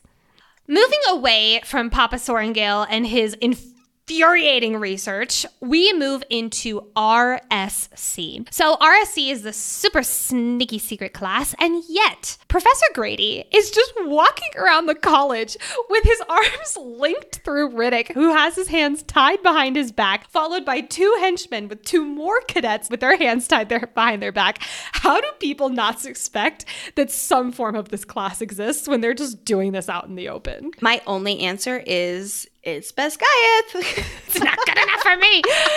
So last book, it was very notable every time that Dain stepped in front of Violet, while Xaden always stepped to the side or sometimes even behind Violet. This was a way to symbolize that Dain was always feeling like he needed to fight her battles for her and be her saving whatever, versus Xaden, who trusted her to be strong enough to fight her own battles. And yet, my guy Xaden, my shadow daddy, the man who steals my heart, he's doing a lot of stepping in front of Violet this book. Quote, Xaden sweeps me to the side, putting me behind his back. I'm going to start watching out for this more and more throughout this book, but Xaden, woof. Yeah, he's extremely protective in this book, especially in the first part of part 2. And, little moments like this really illustrate it. I will say I am going to have words with Xaden when we get to Count Takaris' house later on in part 2. Were Varish's shields down? Because Xaden says in his mind-to-mind speak with Violet, quote, he'll use the opportunity to kill you for the embarrassment Tairn put him and Solas through.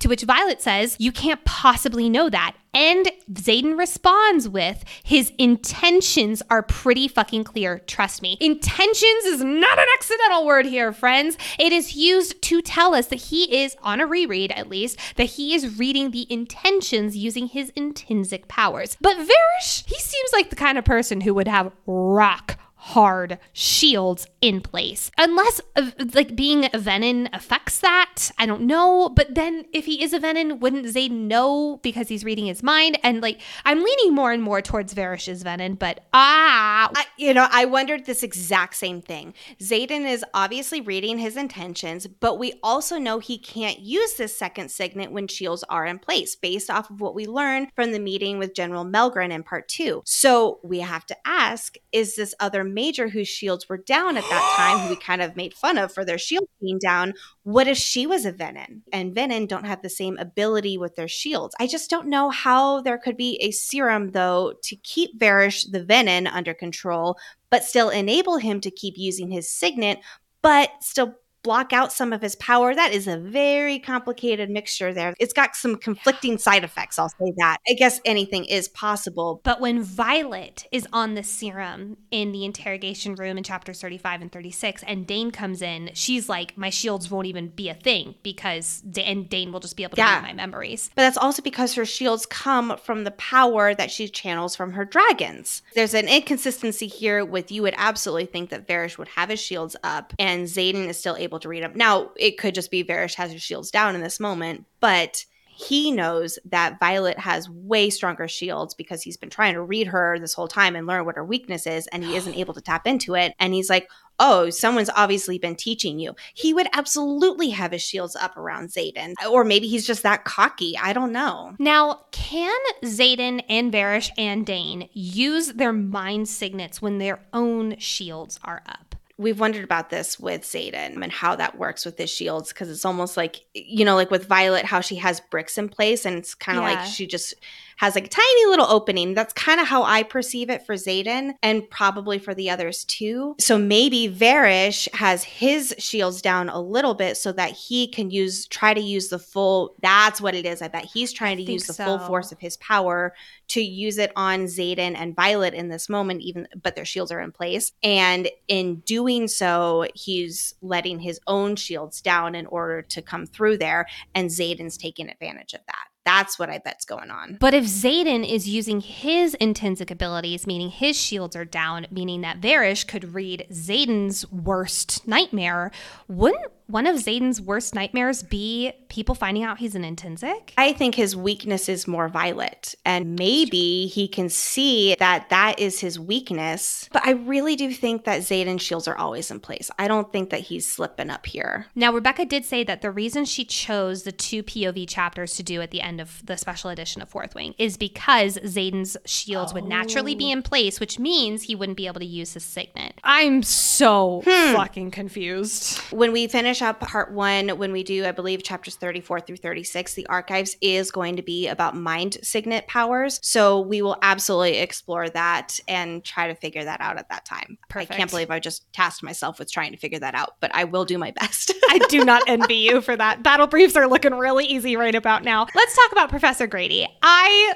always need to be here to defend my guy. I can't help but notice all of the descriptions around Professor Grady are supposed to make us, if not like him, definitely not hate him. Words like genuine, concern on his face, admiration in his voice. These are all words used around Professor Grady. When they escape later in this chapter, I joked about it in Battle Brief, he's basically sitting in a lawn chair outside of the door of the cave with pom-poms being like, you did it. He's like, well, this was an unexpected delight. Like, I just love Professor Grady. I will defend my guy. Yes, he teaches us terrible class, but I love him so much. I totally thought of you when I was reading this part when they're just starting the interrogation assessment, because I was like, yep, this makes me like Grady for all the reasons that you just pointed out. I'm still putting him in the neutral professor territory like we talked about last episode, but I really do think that he's a good guy, at least as far as good guys can go here at Bisgayeth. While most of us can't relate to this exact scenario, at least I hope so, I feel like a lot of us can relate to what Professor Grady says about how every writer who graduates has sat where our second squad is sitting, and they've survived what they're about to experience. You know, this really actually reminded me of something that a lot of us go through, which is childbirth. The only thing that got me through the terror that is preparing to give birth is that every single woman who has ever given birth in the history of this world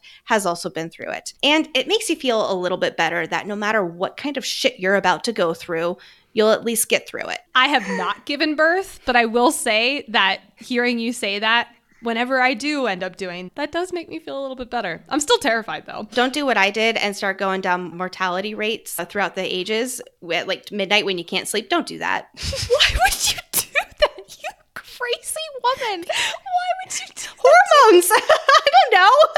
That's terrible. I dislike button, unfollow, unsubscribe from that line of thinking. All right, this is going to be the shortest section because I talked about this endlessly on the podcast. The fact that they were about to eat, not even about, they eat the stuff, they eat the biscuits and the jam, but they were about to drink the apple juice smelling liquid is unforgivable. That's it. That's the tweet. If they didn't have Violet, they'd be fucked. But now I'm going to come in and defend it. But they did recognize it, or at least Violet did. So they are safe. They learned their lesson from Blandnav. There we go. But they still ate the biscuits. Those eye dots. I swear. Oh my God. I swear to God. All right. Let's move on to their secrets. So I love this part. I love where they all have to share a little secret. Sawyer's secret is that he did not tell his parents that he didn't bond and had to repeat his first year. And this just breaks my heart. I love Sawyer so much. I am so worried. Maybe worried for him is not the right word. I'm concerned as to where his arc is going to be going in book 3 and beyond. You know, the way I see it is he had his injury. He's safe for at least a while now. No one is safe. That's usually how world. it works. If you have an injury, then you're at least safe for the next book. I don't know about that line of thinking. I'm going through every fantasy book I've ever read ever. I wonder if him and Jesinia are going to like end up together and he's helping her also write this book at the same time. That would make me so happy. Oh. I love that. Riddick's secret, however, is so Riddick. I too, Riddick, scream like a toddler when I see snakes. In fact, actually, one time I was on a run with Brett. We were running on the sidewalk. He was on the side of the sidewalk that was closest to the road, and I'm closest to the grass. And I see a snake, and I push Brett into the street so that I could get away from the snake. And luckily, he still married me after that. So good times. You know, all I can think of is Indiana Jones and our dad. Our dad is also terrified of snakes, but he says it's okay because it makes him badass like Indiana Jones. And that is totally Riddick's approach too. You know, our dad's hero is also Peter Pan because he never grows up. And that is very much our dad. And it's also very Riddick. Shouts to you, Dad. God, I hope you're not listening to this episode, given where we're going. I'm also shocked that the walls weren't like secret windows or they weren't somehow at least like the Besguy version of mic'd. Every interrogation movie or show, or I think about, you know, like Stranger Things, especially here, I've ever seen have had these two things in place. They've had like a double wall where the people on the like the people in the lab coats can like see and experience what they're going through, but they also have mics. And the fact that they're just like in here sharing secrets after they were literally like, ooh, this apple juice isn't apple juice.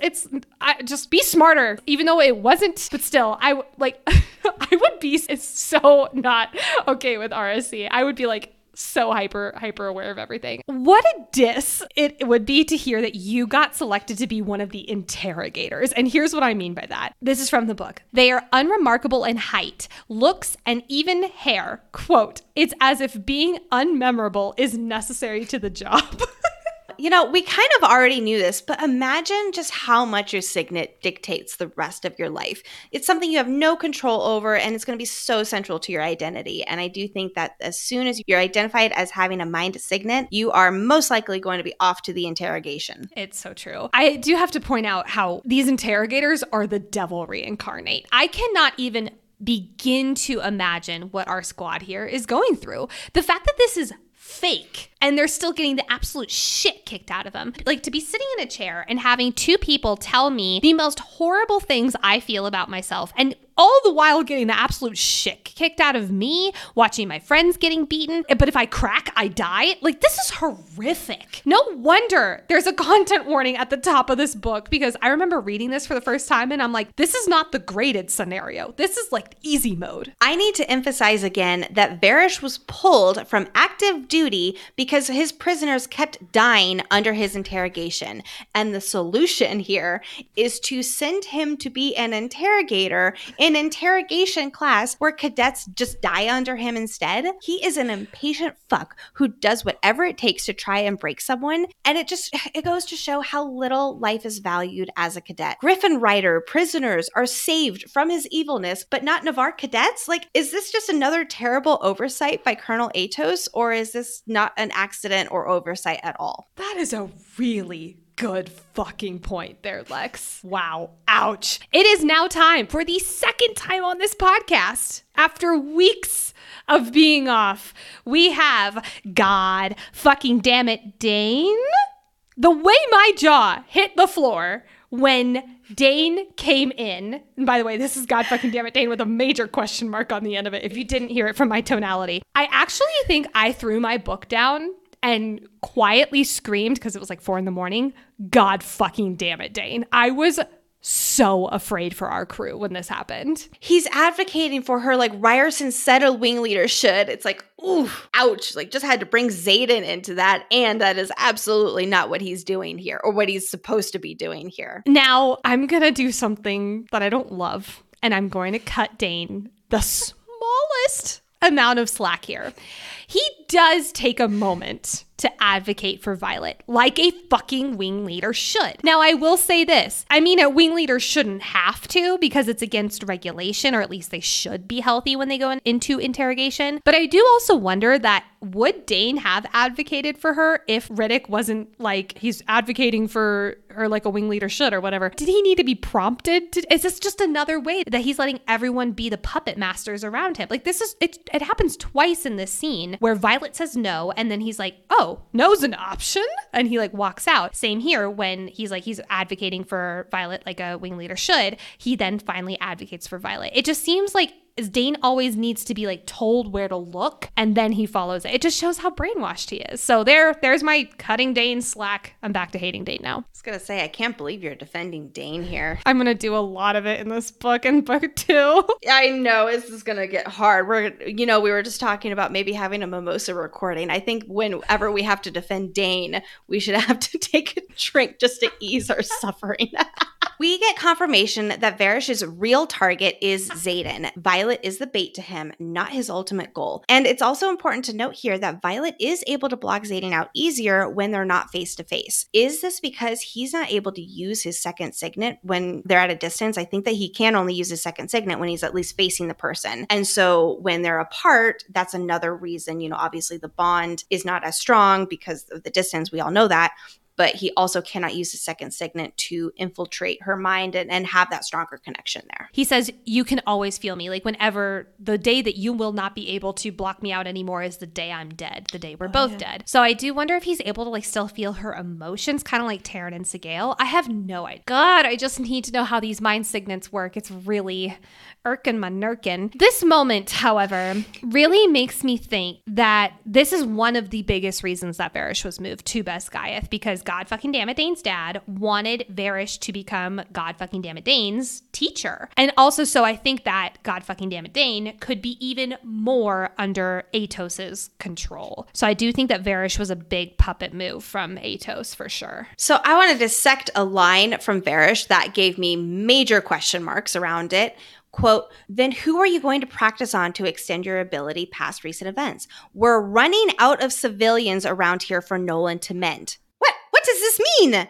You sent me this text message, and the way my jaw fucking dropped, I was like, what the fuck are they doing to civilians? The thing that made me pull this in also is earlier in chapter 22 when they're gathering up the cadets and someone is like, her wing leader's not here to advocate for her, that she's, wounded. Varish says, quote, her wing leader is otherwise engaged. Is this such a regular occurrence that Dane is using his signet on civilians, that he's just out here doing this, practicing on Saturdays? Yeah, I think so. So I asked our Discord community about this line because, oh my gosh, I needed the answer. It's such a big question mark. And the main consensus from our community is that Dane is indeed practicing his signet on civilians to extend his power beyond recent memories. And it's damaging their brains when he pushes too far back. And that's why Nolan has to come in and mend their brains, essentially. And this damage could also occur if he's just doing it multiple times to the same people. The brain, it can only handle so much signet practice. And, we have to wonder, why is this happening to civilians and how or if they're being targeted? Are they just signing up for a clinical trial? It's possible. Are they civilians who know things that they shouldn't and they're essentially being interrogated here? Are they from villages being raided, and since there's already so many casualties, it won't go noticed if some of these civilians go missing for these mind signet experiments? Were these civilians harboring poor meal refugees? That actually, it doesn't really align with Varish's phrase about running out of civilians. He probably used the word prisoners or traitors. But for how much Dane is all about the Codex, why would he be experimenting on innocent civilians, especially knowing the impact that he's having on them? That right there is why I think that the civilians are not necessarily deemed innocent. Dane could be manipulated into what he thinks is the right thing against traitors, but really, of course, they are actually innocent civilians. I don't know, but that line really threw me for a loop. I think that there's so much more going on with Nolan and all these experiments and what's going on with the Venom, and we are going to learn a lot more about it, specifically in book 3, that conversations like this are going to suddenly have a lot new meaning to them. Well, something I'm confused about then is, what if what if this is like a city that got raided by poor Amelian civilians? What if they accidentally picked up someone who was a part of a Venin attack or something like that? Feels like they're dancing on the fine line with Dane figuring out some shit that they're doing outside of the borders. Well, and then at one point, Varys does say, I'll explain whatever it is that you see. Like, they're essentially prepping him for learning the truth. They know that he's going to have to learn the truth at some point, but they're brainwashing him to be on their side, of course. I can't believe I'm about to say these words. Dane is kind of a tragic character in this book. Like, the fact that he is being led to believe all these different things. I've got complicated feelings about Dane. I know, don't we all? Varys is absolutely using his signet of detecting weakness right here on Dane with his manipulation tactics. I think that this absolutely alludes to Dane's weakness being Violet. The way that Varys just pokes at his ego and really just is like, well, she chose Xaden. And I think that right there is just emanating off of Dane, and Varys is absolutely able to pick up on that. And that's his weakness. Dane's weakness is essentially being in love with Violet, and she's the one who he can't have because, hey, she loves someone else. The line, quote, "The truth is waiting, Wing Leader Atos, and you are the only one who can see it." This sentence from Varys is masterful. First, quote, "The truth is waiting." Last book, we learned that Dane's signet manifested because he's desperate to need to know everything. So the truth is waiting. This is calling to his desperate need to know everything. The second part, Wing Leader Atos, adhering to the fact that he has risen through the ranks and definitely has an ego about it. And third, you're the only one who can see it. Speaking of his ego, again, I'm not quiet on this podcast about Dane being a self-centered person. Varys is singling him out and boosting him up as the only person who can help the situation. It's the perfect way to speak directly to that self-centered part of Dane. Then of course, he goes in for the kill. Quote, "You could learn what she sees in him, why she chose him over you." God fucking damn it, Varys, what a snake. But to your point, Lex, he's boosting him up, and then he's going in for his deepest weakness. Why did she choose Xaden over Dane?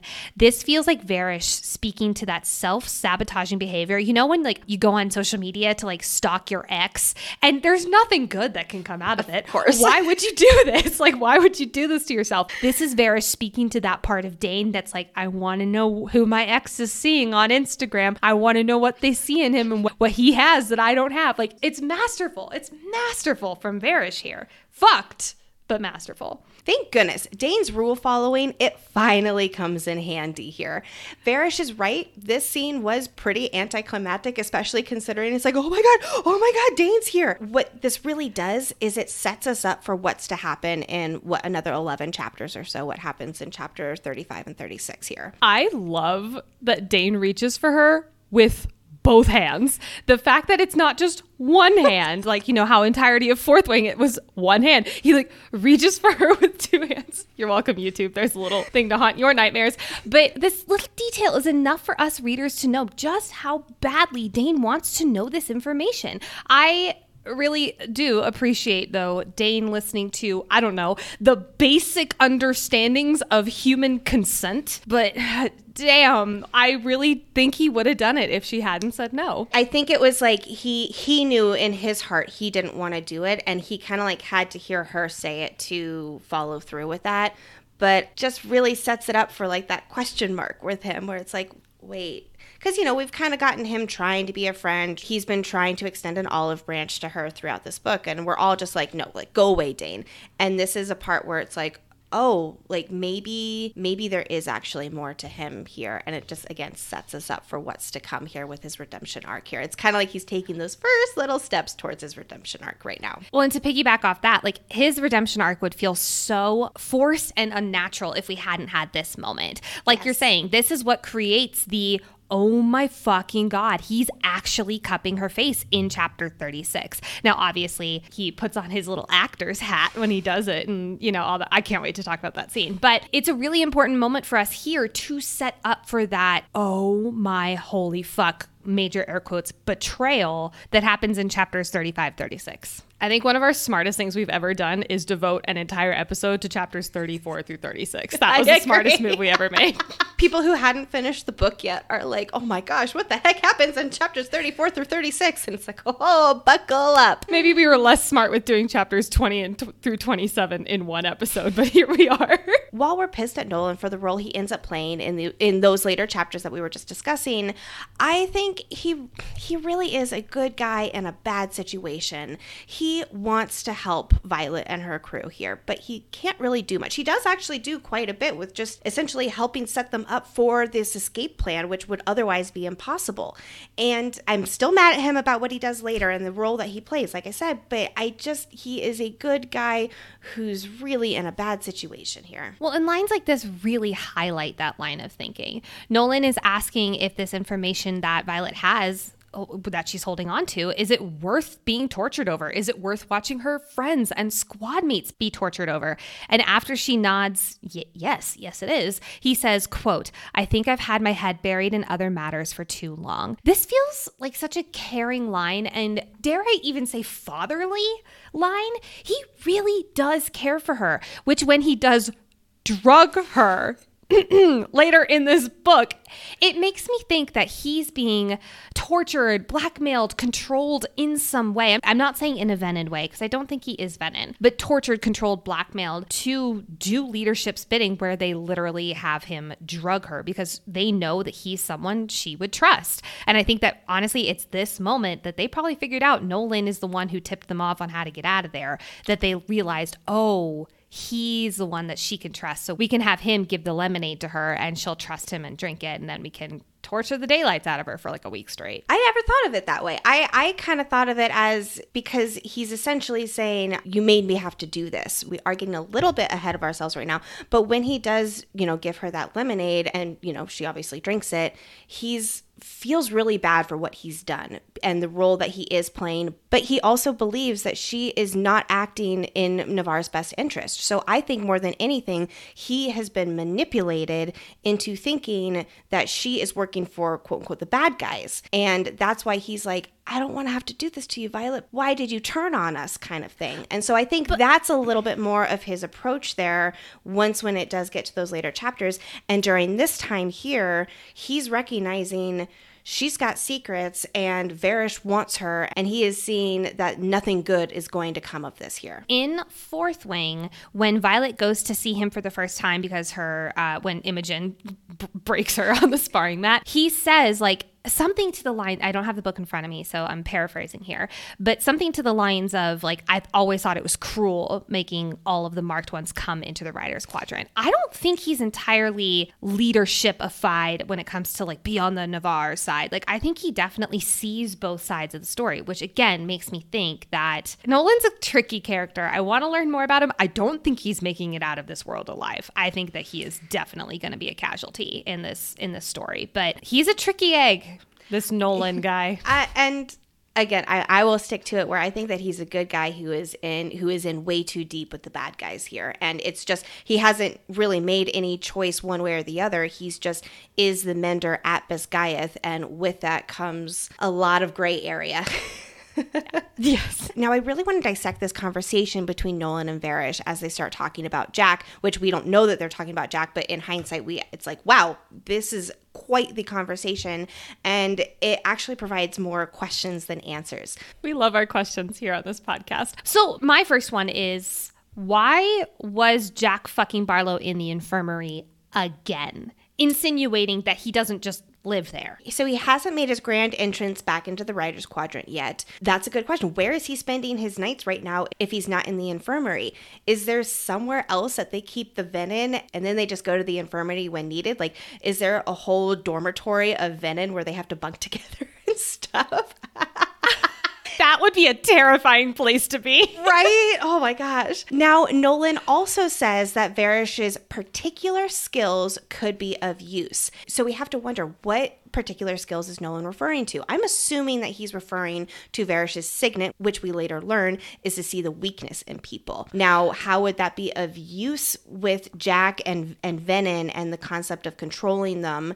Because I don't think that he's necessarily interrogating Jack here. Are we sure? Are we sure? I'm feeling like he's interrogating that. And I think that seeing their weakness would be super helpful because, I mean, I'm assuming a Venon's weakness is their craving to channel from the source and how it's almost like a drug. But like, I would wonder if twofold. One, if seeing Jack's weakness would be to learn how to control him. Like if he's threatening, like let's say Jack fucking Barlow's weakness is Caroline Ashton. I doubt it, but like let's say it is. If he hung Caroline Ashton over Jack's head, maybe that's why Caroline's going to the infirmary so much to help out Nolan. If they're like beating Caroline and mending her over and over again to get answers out of Jack, that would be using both interrogation and his weakness signet in tandem. I have zero respect for Varys. I'm like, what's the worst thing you could do? That's what you're doing, sir. I think that would absolutely be the case if this was like a month or two before this timeline right here. Because looking at the full picture with all of the context, Jack is going to be coming back into everyone's lives in just a few days. I don't think it's more than a week at least. And Nolan is saying that the sessions are failing. Now we know that he's actually able to mend his bones because he comes back and he's okay and he's able to walk around, at least from the infirmary to other places. But there is something else that they are doing. They are trying to mend his soul. We already know that Nolan has accidentally confessed. And it sounds like that is what's failing in these sessions here. And so that again makes me wonder, how could Varys's particular skills make these sessions successful that are considered mending the soul? That's why I'm really hung up on, I don't think that it is necessarily interrogation. I think that it's really manipulation and trying to tap into a sense of humanity by appealing to his human weaknesses. Well, so Nolan says, I've done all that I can for him. And like you're saying, a few days later, he comes back into the wild. The fact that Nolan says, I've done all that I can for him, and that's the check mark, the you passed physical therapy, good job, to let him just roam out in the wild again is ridiculous. And like, great idea, guys. I just look at the broken wardstone and dead Bade at the end of this book that we have. But like, the timeline here, something's missing. And we know that book 3, we are going to get a lot more Jack fucking Barlow. Watch, Lexi, watch book 3 be a split perspective from Violet to Jack fucking Barlow. I'm not going to lie, I wouldn't hate it. Don't get me started. Like, I don't know. I don't think that's the case at all, but I don't know how I would feel about that. So going back to that phrase about Nolan saying he's done all he can for him, I actually look at it from a different perspective. I think that it's not necessarily Nolan saying I've done everything I can for him, and that's his version of saying you've passed physical therapy, using that analogy here. I think that's him coming to Varys and being like, hey, what I'm doing is not working well enough to have the success that we are looking for here. And then that is when Varys comes in and he uses his particular skills.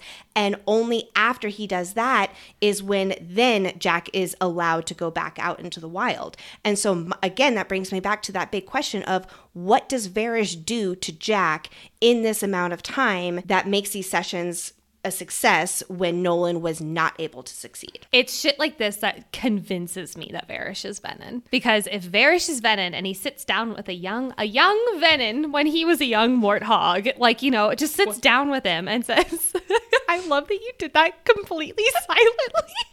I watch a lot of Lion King with my children. You can't say that phrase and me not go fully into a silent musical number.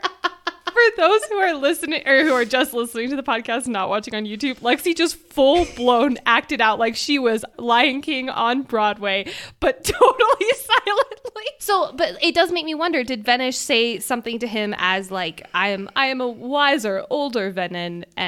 But also, I mean, he's not that much more Venonified because he doesn't have like the red spider webs, you know, like he doesn't have like all that kind of stuff. Right. I don't know. I have so many questions. So anyway, I have answers. Yeah, so many questions, no answers. But something happened in those few days that Varys used his particular skills, which I'm going to guess is seeing the weakness in Jack. And something happened from that where it's like, okay, cool. Jack's good. terrifying. I know. Terrifying. Let's move to battle brief. Yes.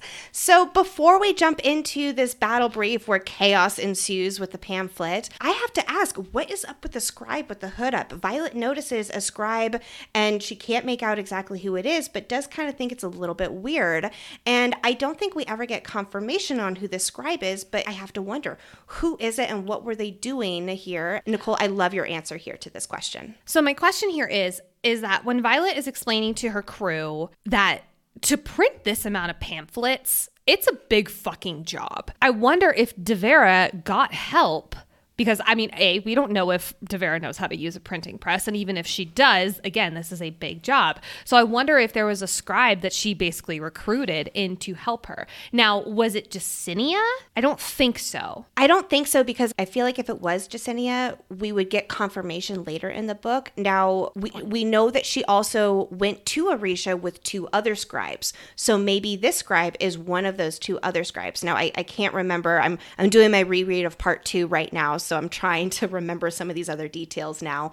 I don't remember, again, having confirmation about who this scribe might be, if they do join the revolution. But I really do think that this scribe is here, was doing something with DeVera, helping out with the pamphlets, and is now scurrying away. And I wonder if that scribe does technically come back into the picture later on in our book. You know who keeps popping up in this book too? Caroline Ashton. I'm so annoyed by her. I can't stand her. And I have no reason to, other than she's associated with Jack fucking Barlow. Which that right there is good reason.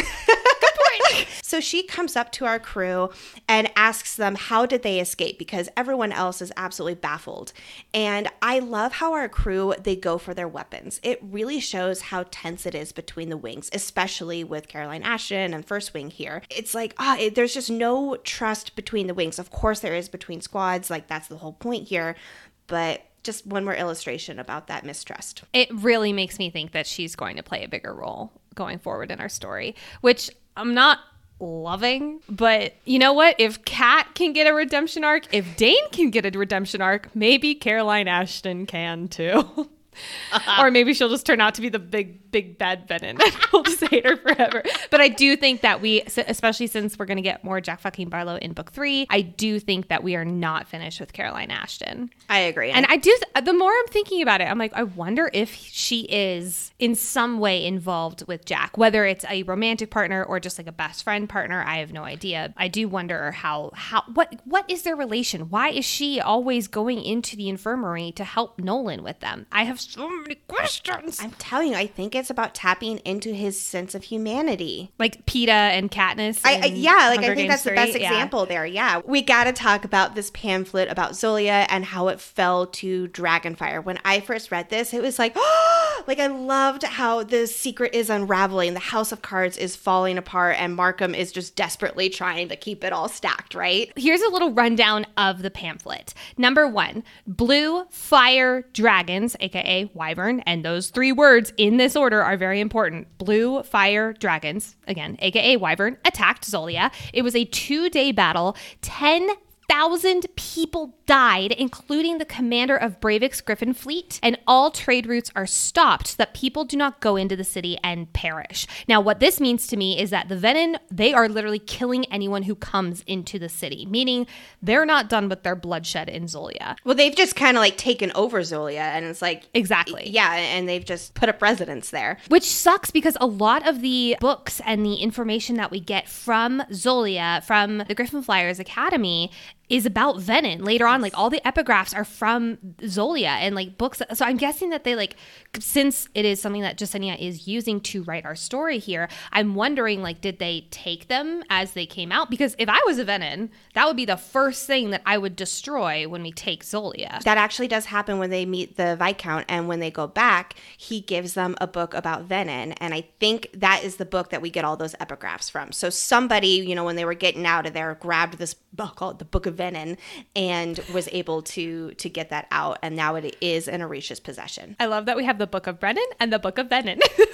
So I love that the room does not quiet for Professor Markham.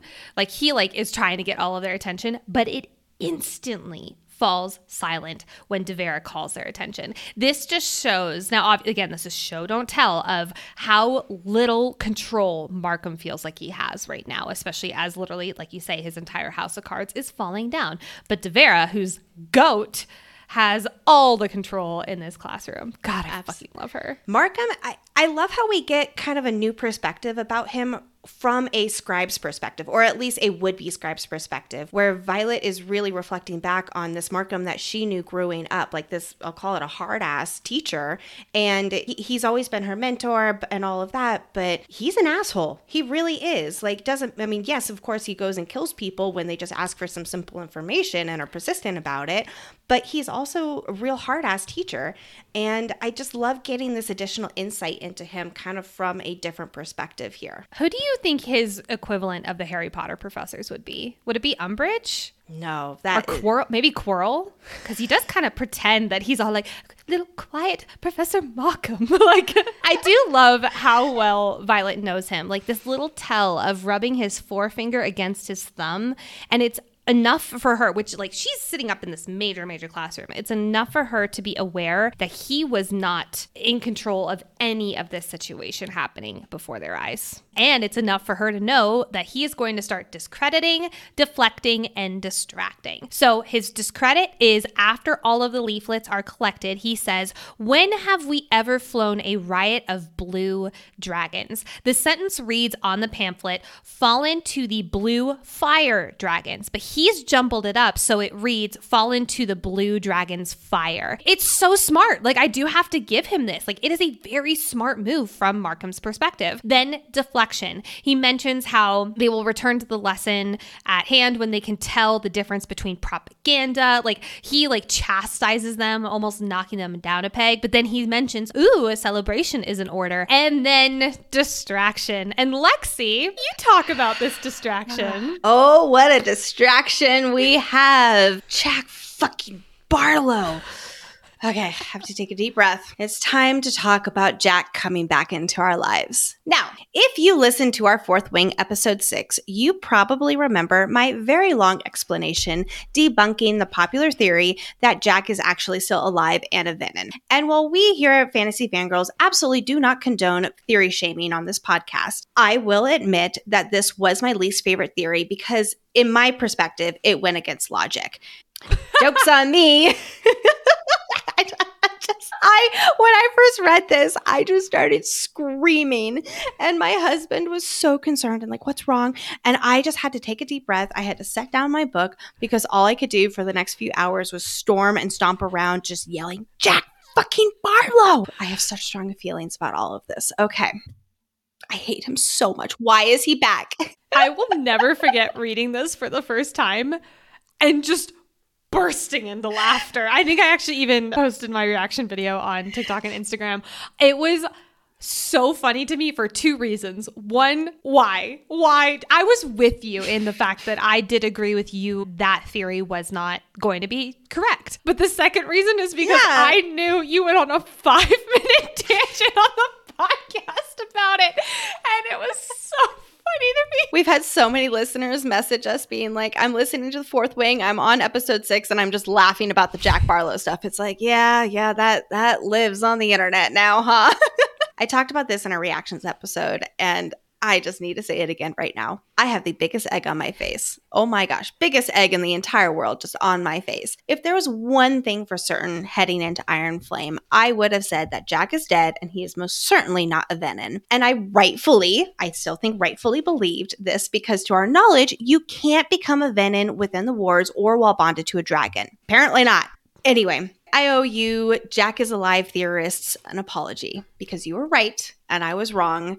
And may episode 6 live on in infamy as something we can all look back on and laugh. So fuck you, Jack Barlow. Oh my God. While I logically understand why he was brought back, I just don't think I'll ever get over it. I just don't like being wrong. I can handle being wrong about the intrinsic theory that Nicole would go on and on and on about, but this is a whole other thing. Anyway, back to the story here at hand. My first question when reading this was, why bring Jack of all people back? Why mend a broken cadet when so many fall? And the answer, as we learn at the end of this book, is it's because he's a Venin. That's the only possible answer here about why leadership would bring Jack of all people back. I expect we'll learn more about him in book 3, but I'm assuming that after the mountain of rock fell on him, leadership retrieved him because they knew he was Venin and they saw this opportunity to experiment on him. They didn't actually care about mending him as a person. If he was just Jack, they wouldn't have taken this time and effort to mend him back together, or they would have done something like this with the hundreds of other cadets who fall from the parapet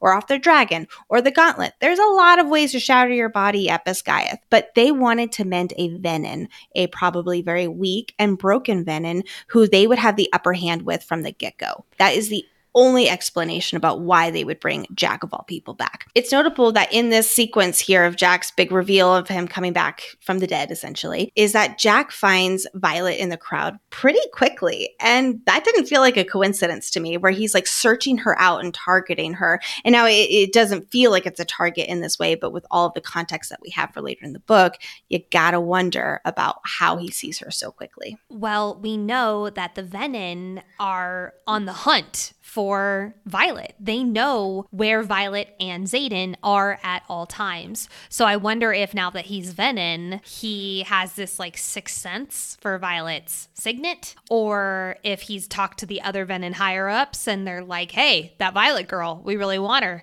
I don't know how he would have done that, when he would have done that.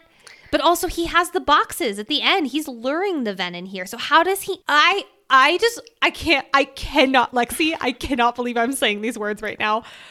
I want a Jack Barlow POV so I know what the fuck is happening. Don't even say those words, Nicole. I do. I want to know what's fucking happening. Someone write a Jack Barlow fanfic and send it to Nicole. Notably, Jack does not have red eyes here, or at least Violet doesn't notice them when she's describing his glacial blue eyes. She's also very far away from him, so we know that when she sees Xaden, the red ring around his irises is almost indistinguishable. Oh, but we also know it does come and go depending on how much you channel. So I wonder if it's just too far away, but the glacial blue eyes feels very on the nose here. So I'm assuming that because he's been working with the air wielders, and we know the air wielders are lifting him up so he can't channel, or at least that's our assumption. So maybe he just... No, Nicole, there's a whole other theory. Have you heard it? About how the air wielders actually push the mending ability. And I still like my theory. I know it's not accurate in why the air wielder was there, but I still stick by my signets working together for something new. I agree completely with you. I agree completely. But I do think that here and now he has not channeled from the source for a while. Correct. Now, again, we know a few days ago, Varish needed to use his particular skills on him because whatever Nolan was doing wasn't working enough. Brings back those questions that we were asking a little while ago there. Whoa, hold on. Wait. If Varish's Venin is his particular skills, would that mean that he's teaching Jack how to live amongst the wild as a Venin? But that would mean Nolan also knows that Varish is Venin. Or maybe he just like closes the door and is like, work your magic, boys. But then we also know that Nolan has previously said there is no cure, there is only control. So I would guess he would know that about Varish. Oh man, that opens up a huge can of worms. Oh my god. When Violet notes that Andarna isn't common knowledge either after learning that Bade kept this big secret from the other dragons, I have to wonder, do most other dragons not know about Andarna either? Because I would imagine her, being a Feathertail and bonded, like none of that's a secret. Nothing about Andarna with the dragons is a secret. But the way that this is phrased, that dragons keep secrets from each other, and she's like, oh, well, obviously that makes sense because of Andarna. And it's like, I'm confused. I'm pretty sure Andarna is being guarded by the elders as she's in the dreamless sleep. So I do think that she is a secret. I understand that with being in the dreamless sleep and being guarded by the elders and whatnot, but that's something that all hatchlings go through. So that shouldn't be a secret among the dragons. Except if her being the seventh den, of course, would be a huge secret, but that's something that Violet doesn't know yet. Well, I'm going to be handing the mic over to Nicole here in just a few minutes, but let's talk about their next trip to Samara. Nice little bookends here, starting in Samara and ending this chapter stretch in Samara too. I'm so excited. So first and foremost, I need a shout out to Devera, who scratches the left side of her neck. She just continues to win the Teacher of the Year award. But I do wonder, how much do you think is Tairn's emotions versus Violet's emotions, that deep worry for their love interest? Like, if you had to give a percentage, what do you think the percentage is, Tairn versus Violet? I'd say that they have the same feelings, but Tairn's is more powerful and, of course, overwhelming Violet, so that it's all just tangled up. If I had to give a percentage, I'd say like 70 or 80% Tairn, 20 to 30% Violet. But they are 50-50 in being on the same page with the same emotions, if that makes sense. It's just Tairn being that much more bigger and powerful and stronger. His same emotions that she feels is just overwhelming hers. I couldn't have said it better myself. I agree completely with your percentage splits and the 50-50 as well. So also Tairn being worried for Sigale. I love the moments where we get little mentions of their relationship. And I love seeing their love. It makes me so, like, later on with their little tail swishes that are just... Yeah. I love how we were both just thinking about that in the same moment. Yes. I love that. It makes me so happy. I also love that when Violet arrives at Samara, she sees Xaden, and Xaden is on the mat. He's sparring, and he's dissing Garrick for being slow. When Xaden literally almost lost his arm yesterday, and he's not the slow one, it's fucking Garrick. It's just like, wow, dude. Fucking flex, my guy. I love it. It's time to go into the bathing chamber. I'm so excited. Now, Xaden knowing exactly what to do with the cold shower technique. First and foremost, I fucking hate cold showers. They are the worst. Me too. My husband, however, loves them. He is a unicorn some ways because he does a 90-second cold blast every morning where he turns the shower as cold as it will go and just like stands in the cold water for 90 seconds. I did an ice bath once after a half marathon and I bitched the entire time, and I will never do it again. But secondly, I do wonder, because he knew exactly what to do, did he do this a lot when his intrinsic signet manifested? Something to almost like shock his mental faculties back to being his own before he learned how to control it from working with Sigale. I do imagine that if Jeremiah, R.I.P. my guy, in Fourth Wing, would he have gone as apeshit if someone just like threw a bucket of ice water on top of him? Or would he still have been going absolutely crazy? I love this idea. I love this idea of Xaden knowing what to do, of like kind of like recollecting your thoughts, so to speak, here, and really getting that control back of yourself just from that shock factor there, and how that probably did play a big role. We've wondered how in the world was he able to hone in that signet and not pull a Jeremiah, so to speak. And I think that this might be one of his little tricks and techniques here is, cold shower to get him centered again, you know? Love it. Jealous Xaden. Delicious. Delicious. I love that it is Bodhi's jacket especially, because how many times in the book is there parallels between him and Xaden? I love the fact that Xaden is just like, she just went and got herself a doppelganger Xaden Nepeg's-Gaia. That's how he's fucking jealous. I love it. And then I love Violet's response to him when she's just like, are you kidding me right now? Like, after everything she just went through, it's like, oh my gosh, I would have been exactly Violet in that moment. Exactly her. Big same. Big same. It's time. Yes, Nicole. I have waited 4 episodes for a sex scene, and here we are. I'm so ready. I will stand on this for my fellow romantic lovers. I am here as your advocate. This scene is perfect. It's fucking perfect. Starting with how Xaden says, "You were worried about me?" As if it's a revelation. First off, how is this the first time he's fucking thinking this? I love you, Xaden, but goodness. Secondly, it just shows how often he is used to putting the weight of everyone else on his shoulders. I mean, see the scars. But to have someone worried about him is so new. I mean, if his ex is any measuring stick of how people just don't give a fuck, especially the women in his life. I mean, his mom left when he was 10. He is so not used to women giving a flying fuck about who he is. He's only used to them giving a flying fuck about his name. And just to have someone worried about him just makes me so happy. Also, wow, does Rebecca Yarros know how to write sexual tension, because when he initiates, it is fucking sweet glory. I love it. Violet needing him to need her. And fucking fair, because no one ever wants to be the initiator all the time. It has to have a balance into it. And the fact that she's like, oh my gosh, yes, he finally is showing me that he needs me. I think she needed that from him, and I don't think he got that, Xaden. This is an all-time Violet moment.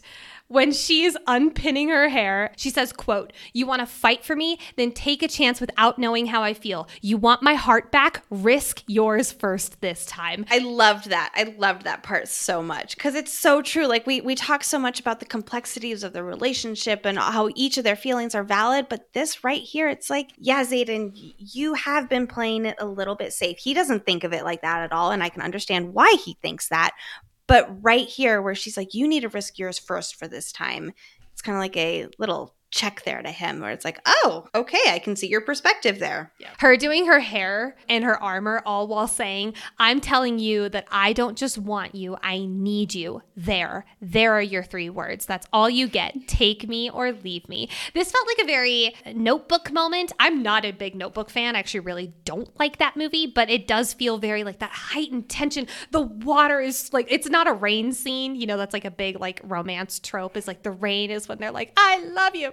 But it's like the rain from the shower head. I just think that's so funny. But like her undoing her hair, such a nice callback to the previous book when he's like, if you ever need to bring me to my knees or win an argument, just let your hair down. I was wondering when that moment was going to be used, but I wonder if we're not quite done with it. I think we're definitely going to see it in the future, especially with this whole, Venom dynamic now. I don't want to think about it. I want to shout out all my theater nerds who suddenly had Rent's Take Me or Leave Me stuck in their head after reading this passage from Violet. Just what a good scene. Now, Lexi, did I have a shower sex scene on my bingo card? No, I did not. But am I very obsessed with it? Yes, I am. I will say, getting out of the wet leather, I only saw that scene from Friends where Ross is too hot in his leather pants and he takes them off, but then he can't get them back on. Did it ruin the mood for me though? Absolutely not. Not in the slightest. You're saying you got the hots for Ross too? I'm not gonna lie, I do kind of have the hots. Because I'm more of a Ross. Joey girl. Oh yeah. To be honest, I would have ended up with Chandler. That would 100% would have been my guy to end up with. Love him. R.I.P. I know. We miss you every day. So we get an intrinsic moment in this sex scene as well. And I'm pretty sure we get one in every single sex scene in Fourth Wing and Iron Flame, with the exception of chapter 33. I'm pretty much 99% sure on those. I love how you just know this. Lexi, these are my 2 favorite things: intrinsic speculation and sex scenes. I don't know. What's the disconnect there? Violet says, quote, "I will die if he makes me wait any longer. I won't survive another breath without him inside me." Not in italics. This is not in italics. To which he replies out loud, "I need you more, Violet." It's not quite as satisfying now that we have intrinsic confirmed, but I will say it's still pretty satisfying. I've said it once and I will say it again. Xaden Ryerson telling Violet to let go. Holy hell, is that the hottest thing? Honestly, it's just like in any smut literature, any guy saying like, let go for me is the hottest thing I can ever think of. Fucking ever. But then he one-ups himself with I can't give this up. I won't give this up. Now let go. Fucking destroy me, Xaden. I swear to God. Last thing I will say on this scene before Lexi starts rolling her eyes at me, because I've done this for like 10 minutes now. When he is listing his options, option 3, quote, "We can clean up, find a water wielder to dry off our clothes, get you in one of my flight jackets, and fly to the rendezvous point to drop the daggers." He's still on the fucking flight jacket territorial bullshit, and I'm so here for it. All right. Anything to add, Lexi? No, it's great. I don't even have to really do it much for chapter 27. I was like, all right, Nicole's got this handled. It was like 11:30 last night, and I was able to shut my computer. I can't wait till we cover Andarna's dragon reveal, and I'm just going to sit back and let you take it. We each have our strengths, and I love it. I love it. Last thing on our key insight section is the death of me count. We had one in Fourth Wing, and unfortunately, it is time to start one again for Iron Flame. In our shower sex scene, he says, quote, "Death of me, I swear." That means the total death of me count for Iron Flame is officially 1. Now, as a reminder, the total count for Fourth Wing was 3. And this is also just Xaden saying those specific words, not insinuations, not just like one-off, like kind of as a saying in this world, this is gonna, the gauntlet's gonna be the death of me, so on and so forth. This is specifically Xaden saying it to Violet. That's 4 more than I want there to be. I'm a little nervous about all of that language, and it is very prominent in this book as well as it was in Fourth Wing. Winter is here, at least here in the real world. We'll get there soon enough in our story, and that means struggling to find the right temperature when I sleep. But somehow I'm still the sweatiest sleeper when it's like -5 degrees outside. But Lexi and I have recently found a way to stay the perfect temperature all night long using silver-infused bed sheets by Miracle Made. Inspired by NASA, Miracle Made sheets are thermoregulating and designed to keep you at that perfect temperature all night long, helping you get better sleep every single night. I slept in ours for the first time last night, and oh my God, this morning was the first time I woke up not needing to take a shower. I am postpartum, and after you have children, Nicole, you think you sweat a lot now. Wait until you have kids. Oh man, I don't know what happens, but your hormones go crazy. These sheets are glorious and husband approved. And Miracle Sheets are the perfect gift for you, your spouse, friends, or family. Who doesn't want a better night's sleep and luxurious feeling bed sheets? And since these come with 3, count it, 3 free towels, you get 2 gifts in 1, just in time for the holidays. So upgrade your sleep with Miracle Made. Go to trymiracle.com/FF and use our code FF to claim your free 3-piece towel set and save over 40% off. Again, that's trymiracle.com/FF to treat yourself, a friend, or a loved one this holiday season. All right, let's move on to foreshadowing, Nicole. The Tirish Knots book. We will see this come into play majorly in our story with the entrance of runes. Xaden can weave every knot in that book and wants her to learn an aspect of Tirish culture. Yes, he wants her to have a leg up on runes class, but I also think that this is because he sees her needing to know a lot about Tirish culture someday as the Duchess of Tyrrendor. Xaden not being a good measure of Violet's blocking skill. Of course, A, when you're bonded to him, he's able to cut through your shield like lace, but B, when you're also an Intrinsic, I would imagine shielding him out is quite hard to do. We get another mention about the Isles in history class when discussing what was sacrificed. Travel, including to the Isles, is one of the things that was sacrificed. I guarantee we will go to the Isles later on in the series. Iron Flame is where it really starts priming us for this location's upcoming role. Do you think this is where Xaden's mom is? Very possibly. I am still very much in the camp that she is from Poromil because of just his close connections to all of them. So yeah, we'll see. We will see. Oh my God, I can't wait. Riddick says, quote, "It's why leadership flew out of here like the wards have fallen." To which Dane says, "You would know if they have fallen." Correct, you would know. And yes, they will fall. Womp womp. Big bad. Rhys says that she can't summon objects through walls yet, although she's close. I hear all of the supporting points for Violet's second signet being amplification, and Rhys' sudden ability to summon through walls is a main supporting point for this amplification second signet. But I want to point out that we've been primed since she first learned of her signet that this will eventually happen for Rhys. She just has to hone it. So all of this build up to her being able to summon through walls when it matters most makes me think it really is just Rhys and her signet getting more powerful, and Violet didn't have anything to do with it. I personally don't think that Violet's second signet manifests until part 2, but that is a theory for a different day. I was going to say, yes, we are going to be covering Violet's second signet. However, we will be covering it more in part 2 when Andarna is awake. So stay tuned, folks. It is coming. Quote, "A rescue sounds great in theory, but would fuck all of us." Well, a rescue will happen later in this book, and while I won't say it fucks them, it definitely changes their plans for the rest of the semester. Varish baits Dane, saying he can see what really happened that day at War Games to Violet and the Marked Ones. He's so confident that Dane will stay on their side once he learns the truth, because he will inevitably learn the truth at some point. However, that is kind of when Dane's brainwashing goes away, and all of a sudden he kills Varish and he's with the rebel side. The runes on Violet's dagger unlock the door. We later learn that Xaden specifically gave her these runes that can magically unlock any door when she's in need. When Professor Devera is handed the leaflet about Zolia, Violet hopes that she's the person she thinks she is, and she does indeed turn out to be good. In fact, Devera ends up being the one responsible for the leaflets. Although I admit I'm a little surprised she folds the leaflet and pockets it. Like, if she was responsible for it in the first place, why would she take that risk? I too had that question. Talking about Jack fucking Barlow. Quote, he's hardly the worst thing I faced last year. I brought down not only one, but two venin. Maybe Jack's changed. Number one, I love that they're talking about Jack and then immediately talking about venin. That's a nice little tie-in for us readers. But number two, Jack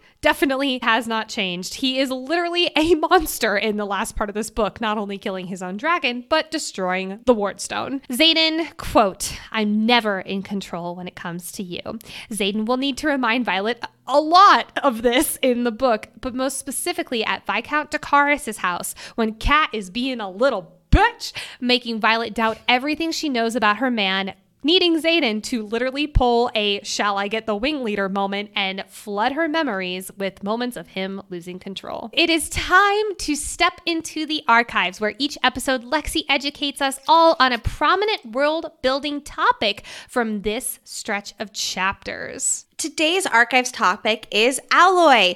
To make sure I covered all of my alloy info collecting bases, I reached out to our Discord and got some help putting the finishing touches on this. So thank you to Brooke, Shannon, Selly Queen, Sandador, and Sarah T. Shout out to our Patreon, where when you join at either cadet or dragon tier level, you get access to our Discord as well. It's a very fun place, and you can also help us with outlines on there. All right, let's kick it off with the basics. What is alloy? It is a substance that powers the extended wards. Alloy stored in these outposts tugs the wards forward, extending them twice as far as they normally reach in some cases. Alloy holds power, but it is not power in and of itself. Alloy is also the one material that can kill venin. How very handy for our crew. What is alloy made out of? A combination of palladium, a few other ores, and dragon eggshells. Now, why dragon eggshells, you ask? Because they are metal and still carry magic long after the dragons hatch. I have some big questions about how anybody is able to retrieve these dragon eggshells. I suppose maybe like Sigale and other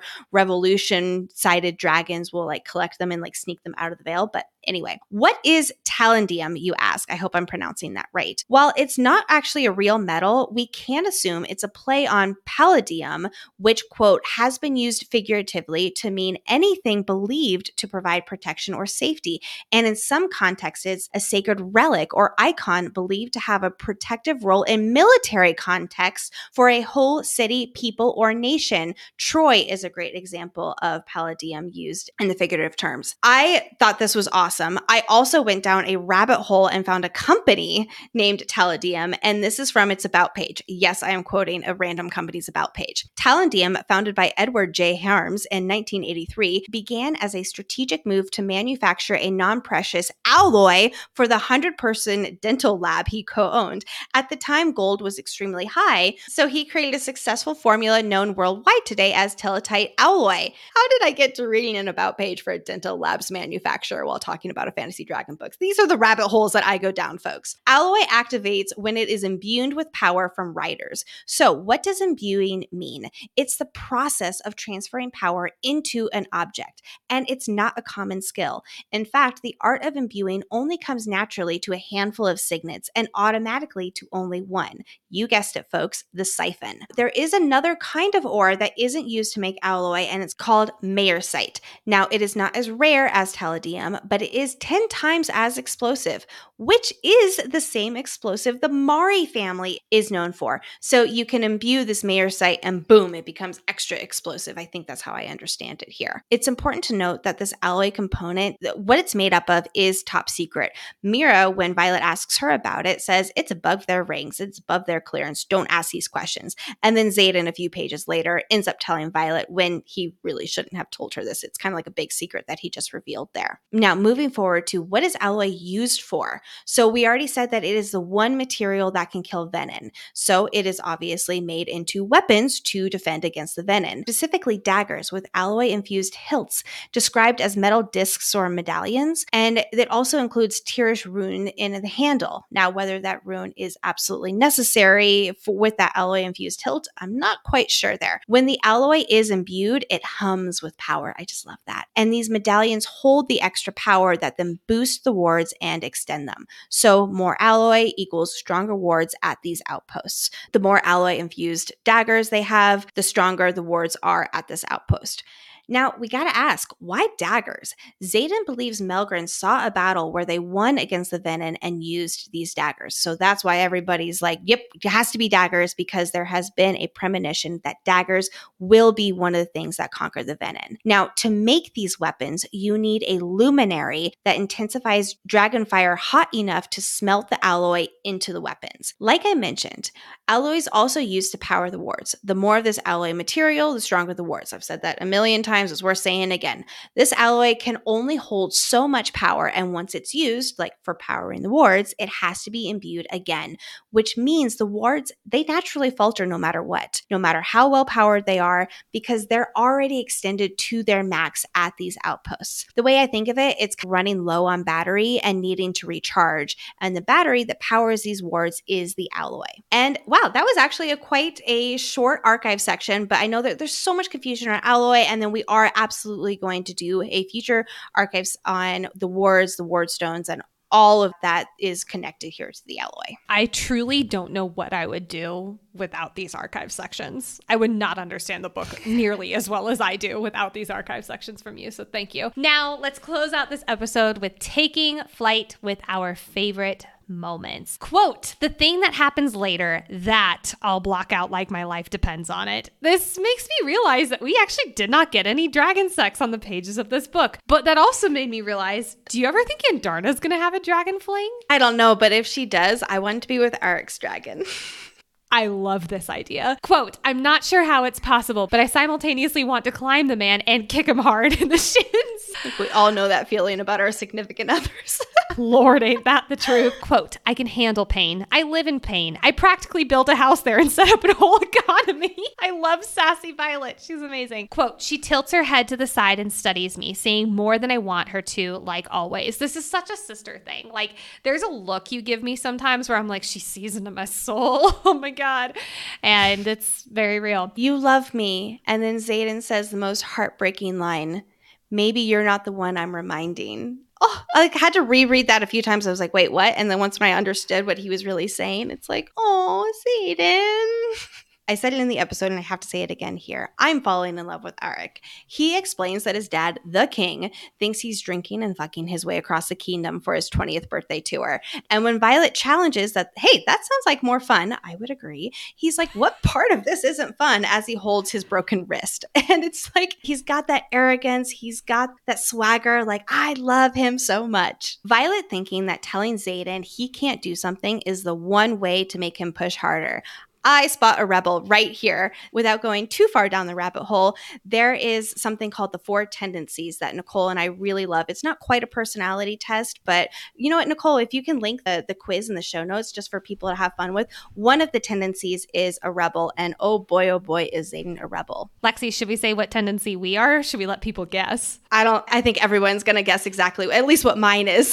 Yeah, Nicole and I are questioners in those 4 tendencies, and maybe we'll dive into it all of that at another point. But anyway, Xaden is absolutely a rebel, and I just love seeing that. In this same sequence, we get a little dose of Sigale, who we loved so much in Xaden's POV chapters. She says, fine, but only so this conversation ends. Like, I miss you, Sigale, sassy pants. Quote, remember, it's only the body that's fragile. You are unbreakable. This reminds me so much of the quote from Fourth Wing, I am infinite. I love lines like this. It just, my heart. Professor Grady, I love my guy. Quote, is it going to be fun? Absolutely not. Are we going to show you mercy? Also no. I think that one of the reasons I love him so much is because Rebecca Soler, who does the audiobook narration, portrays him perfectly. Like every intonation she does with him is just like chef's kiss good.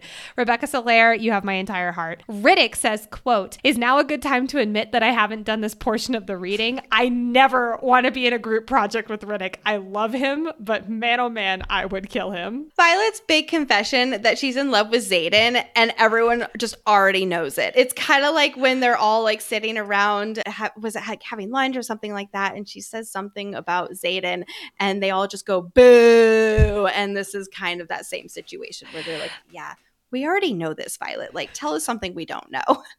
That's at the party with the lavender lemonade at the beginning of the book. But that's when it was. I love the way that Violet carries herself during interrogation and how, of course, she wouldn't break. The comment about how she has quite the mouth for a general's daughter. Who do you think I got it from? I love our feisty girl. And I also love how the interrogator genuinely smiled too. It just shows that Violet does have a really good comeback. Violet to Taryn after escaping, quote, I'm fine, thanks for asking. Taryn says, of course you are. I chose well. God, I love him. And of course, after the shower sex scene, Xaden is listing off his 3 options, and Violet's like rustling to putting her clothes on to go meet up with the Griffin Flyers. And he says, I guess that's a no to options 1 and 2. Like, that's just such a good line. I love horny Xaden. He makes me so happy. Well, that's it, folks. Next episode, we will be covering chapters 28 through 34. And oh my gosh, we only have 2 more episodes of part 1. Nicole, these are considered like the easy episodes before we get into what is part 2 of this book.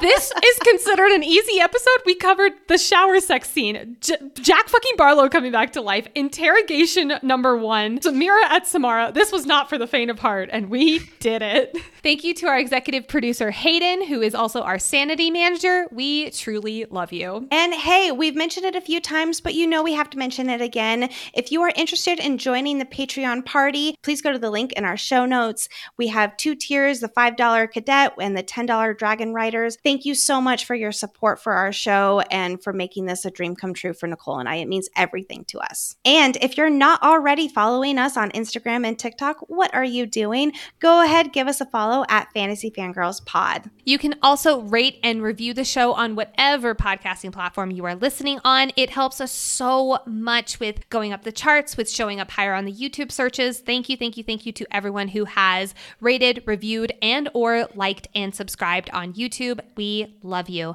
And last but not least, share this with your fellow Iron Flame friends, your friends who also don't know how to feel about Dane and need some help finding the way. We're probably not going to be of any help in this episode, but you know what? At least you can scream God fucking damn it, Dane together. Thank you so much, everyone. We will see you next week with episode 5. Bye. You know how she's doing her bye-bye? Jake's like, you know, you should make a recording of that, and anytime somebody dies, do Mackenzie's bye-bye. We got further this time. I'm very proud. Thank you. Bang, bang, bangity bang. I said bang, bang, bangity bang. Shower sex has entered the chat. But let me try that again without a lisp. I lost my place. One moment. Okay. You had this there we go. Vacant look on your face. And because they know readers leave. And because they know readers leave. And because they know readers lead busy. Oh my God. And because they know readers lead. Stop laughing. Sorry. Hello, small child. I just love how we do this, and then the finished product is the finished product. And people are like, I want to see the unedited. It's like, no, you do not. No, you don't. No, you don't.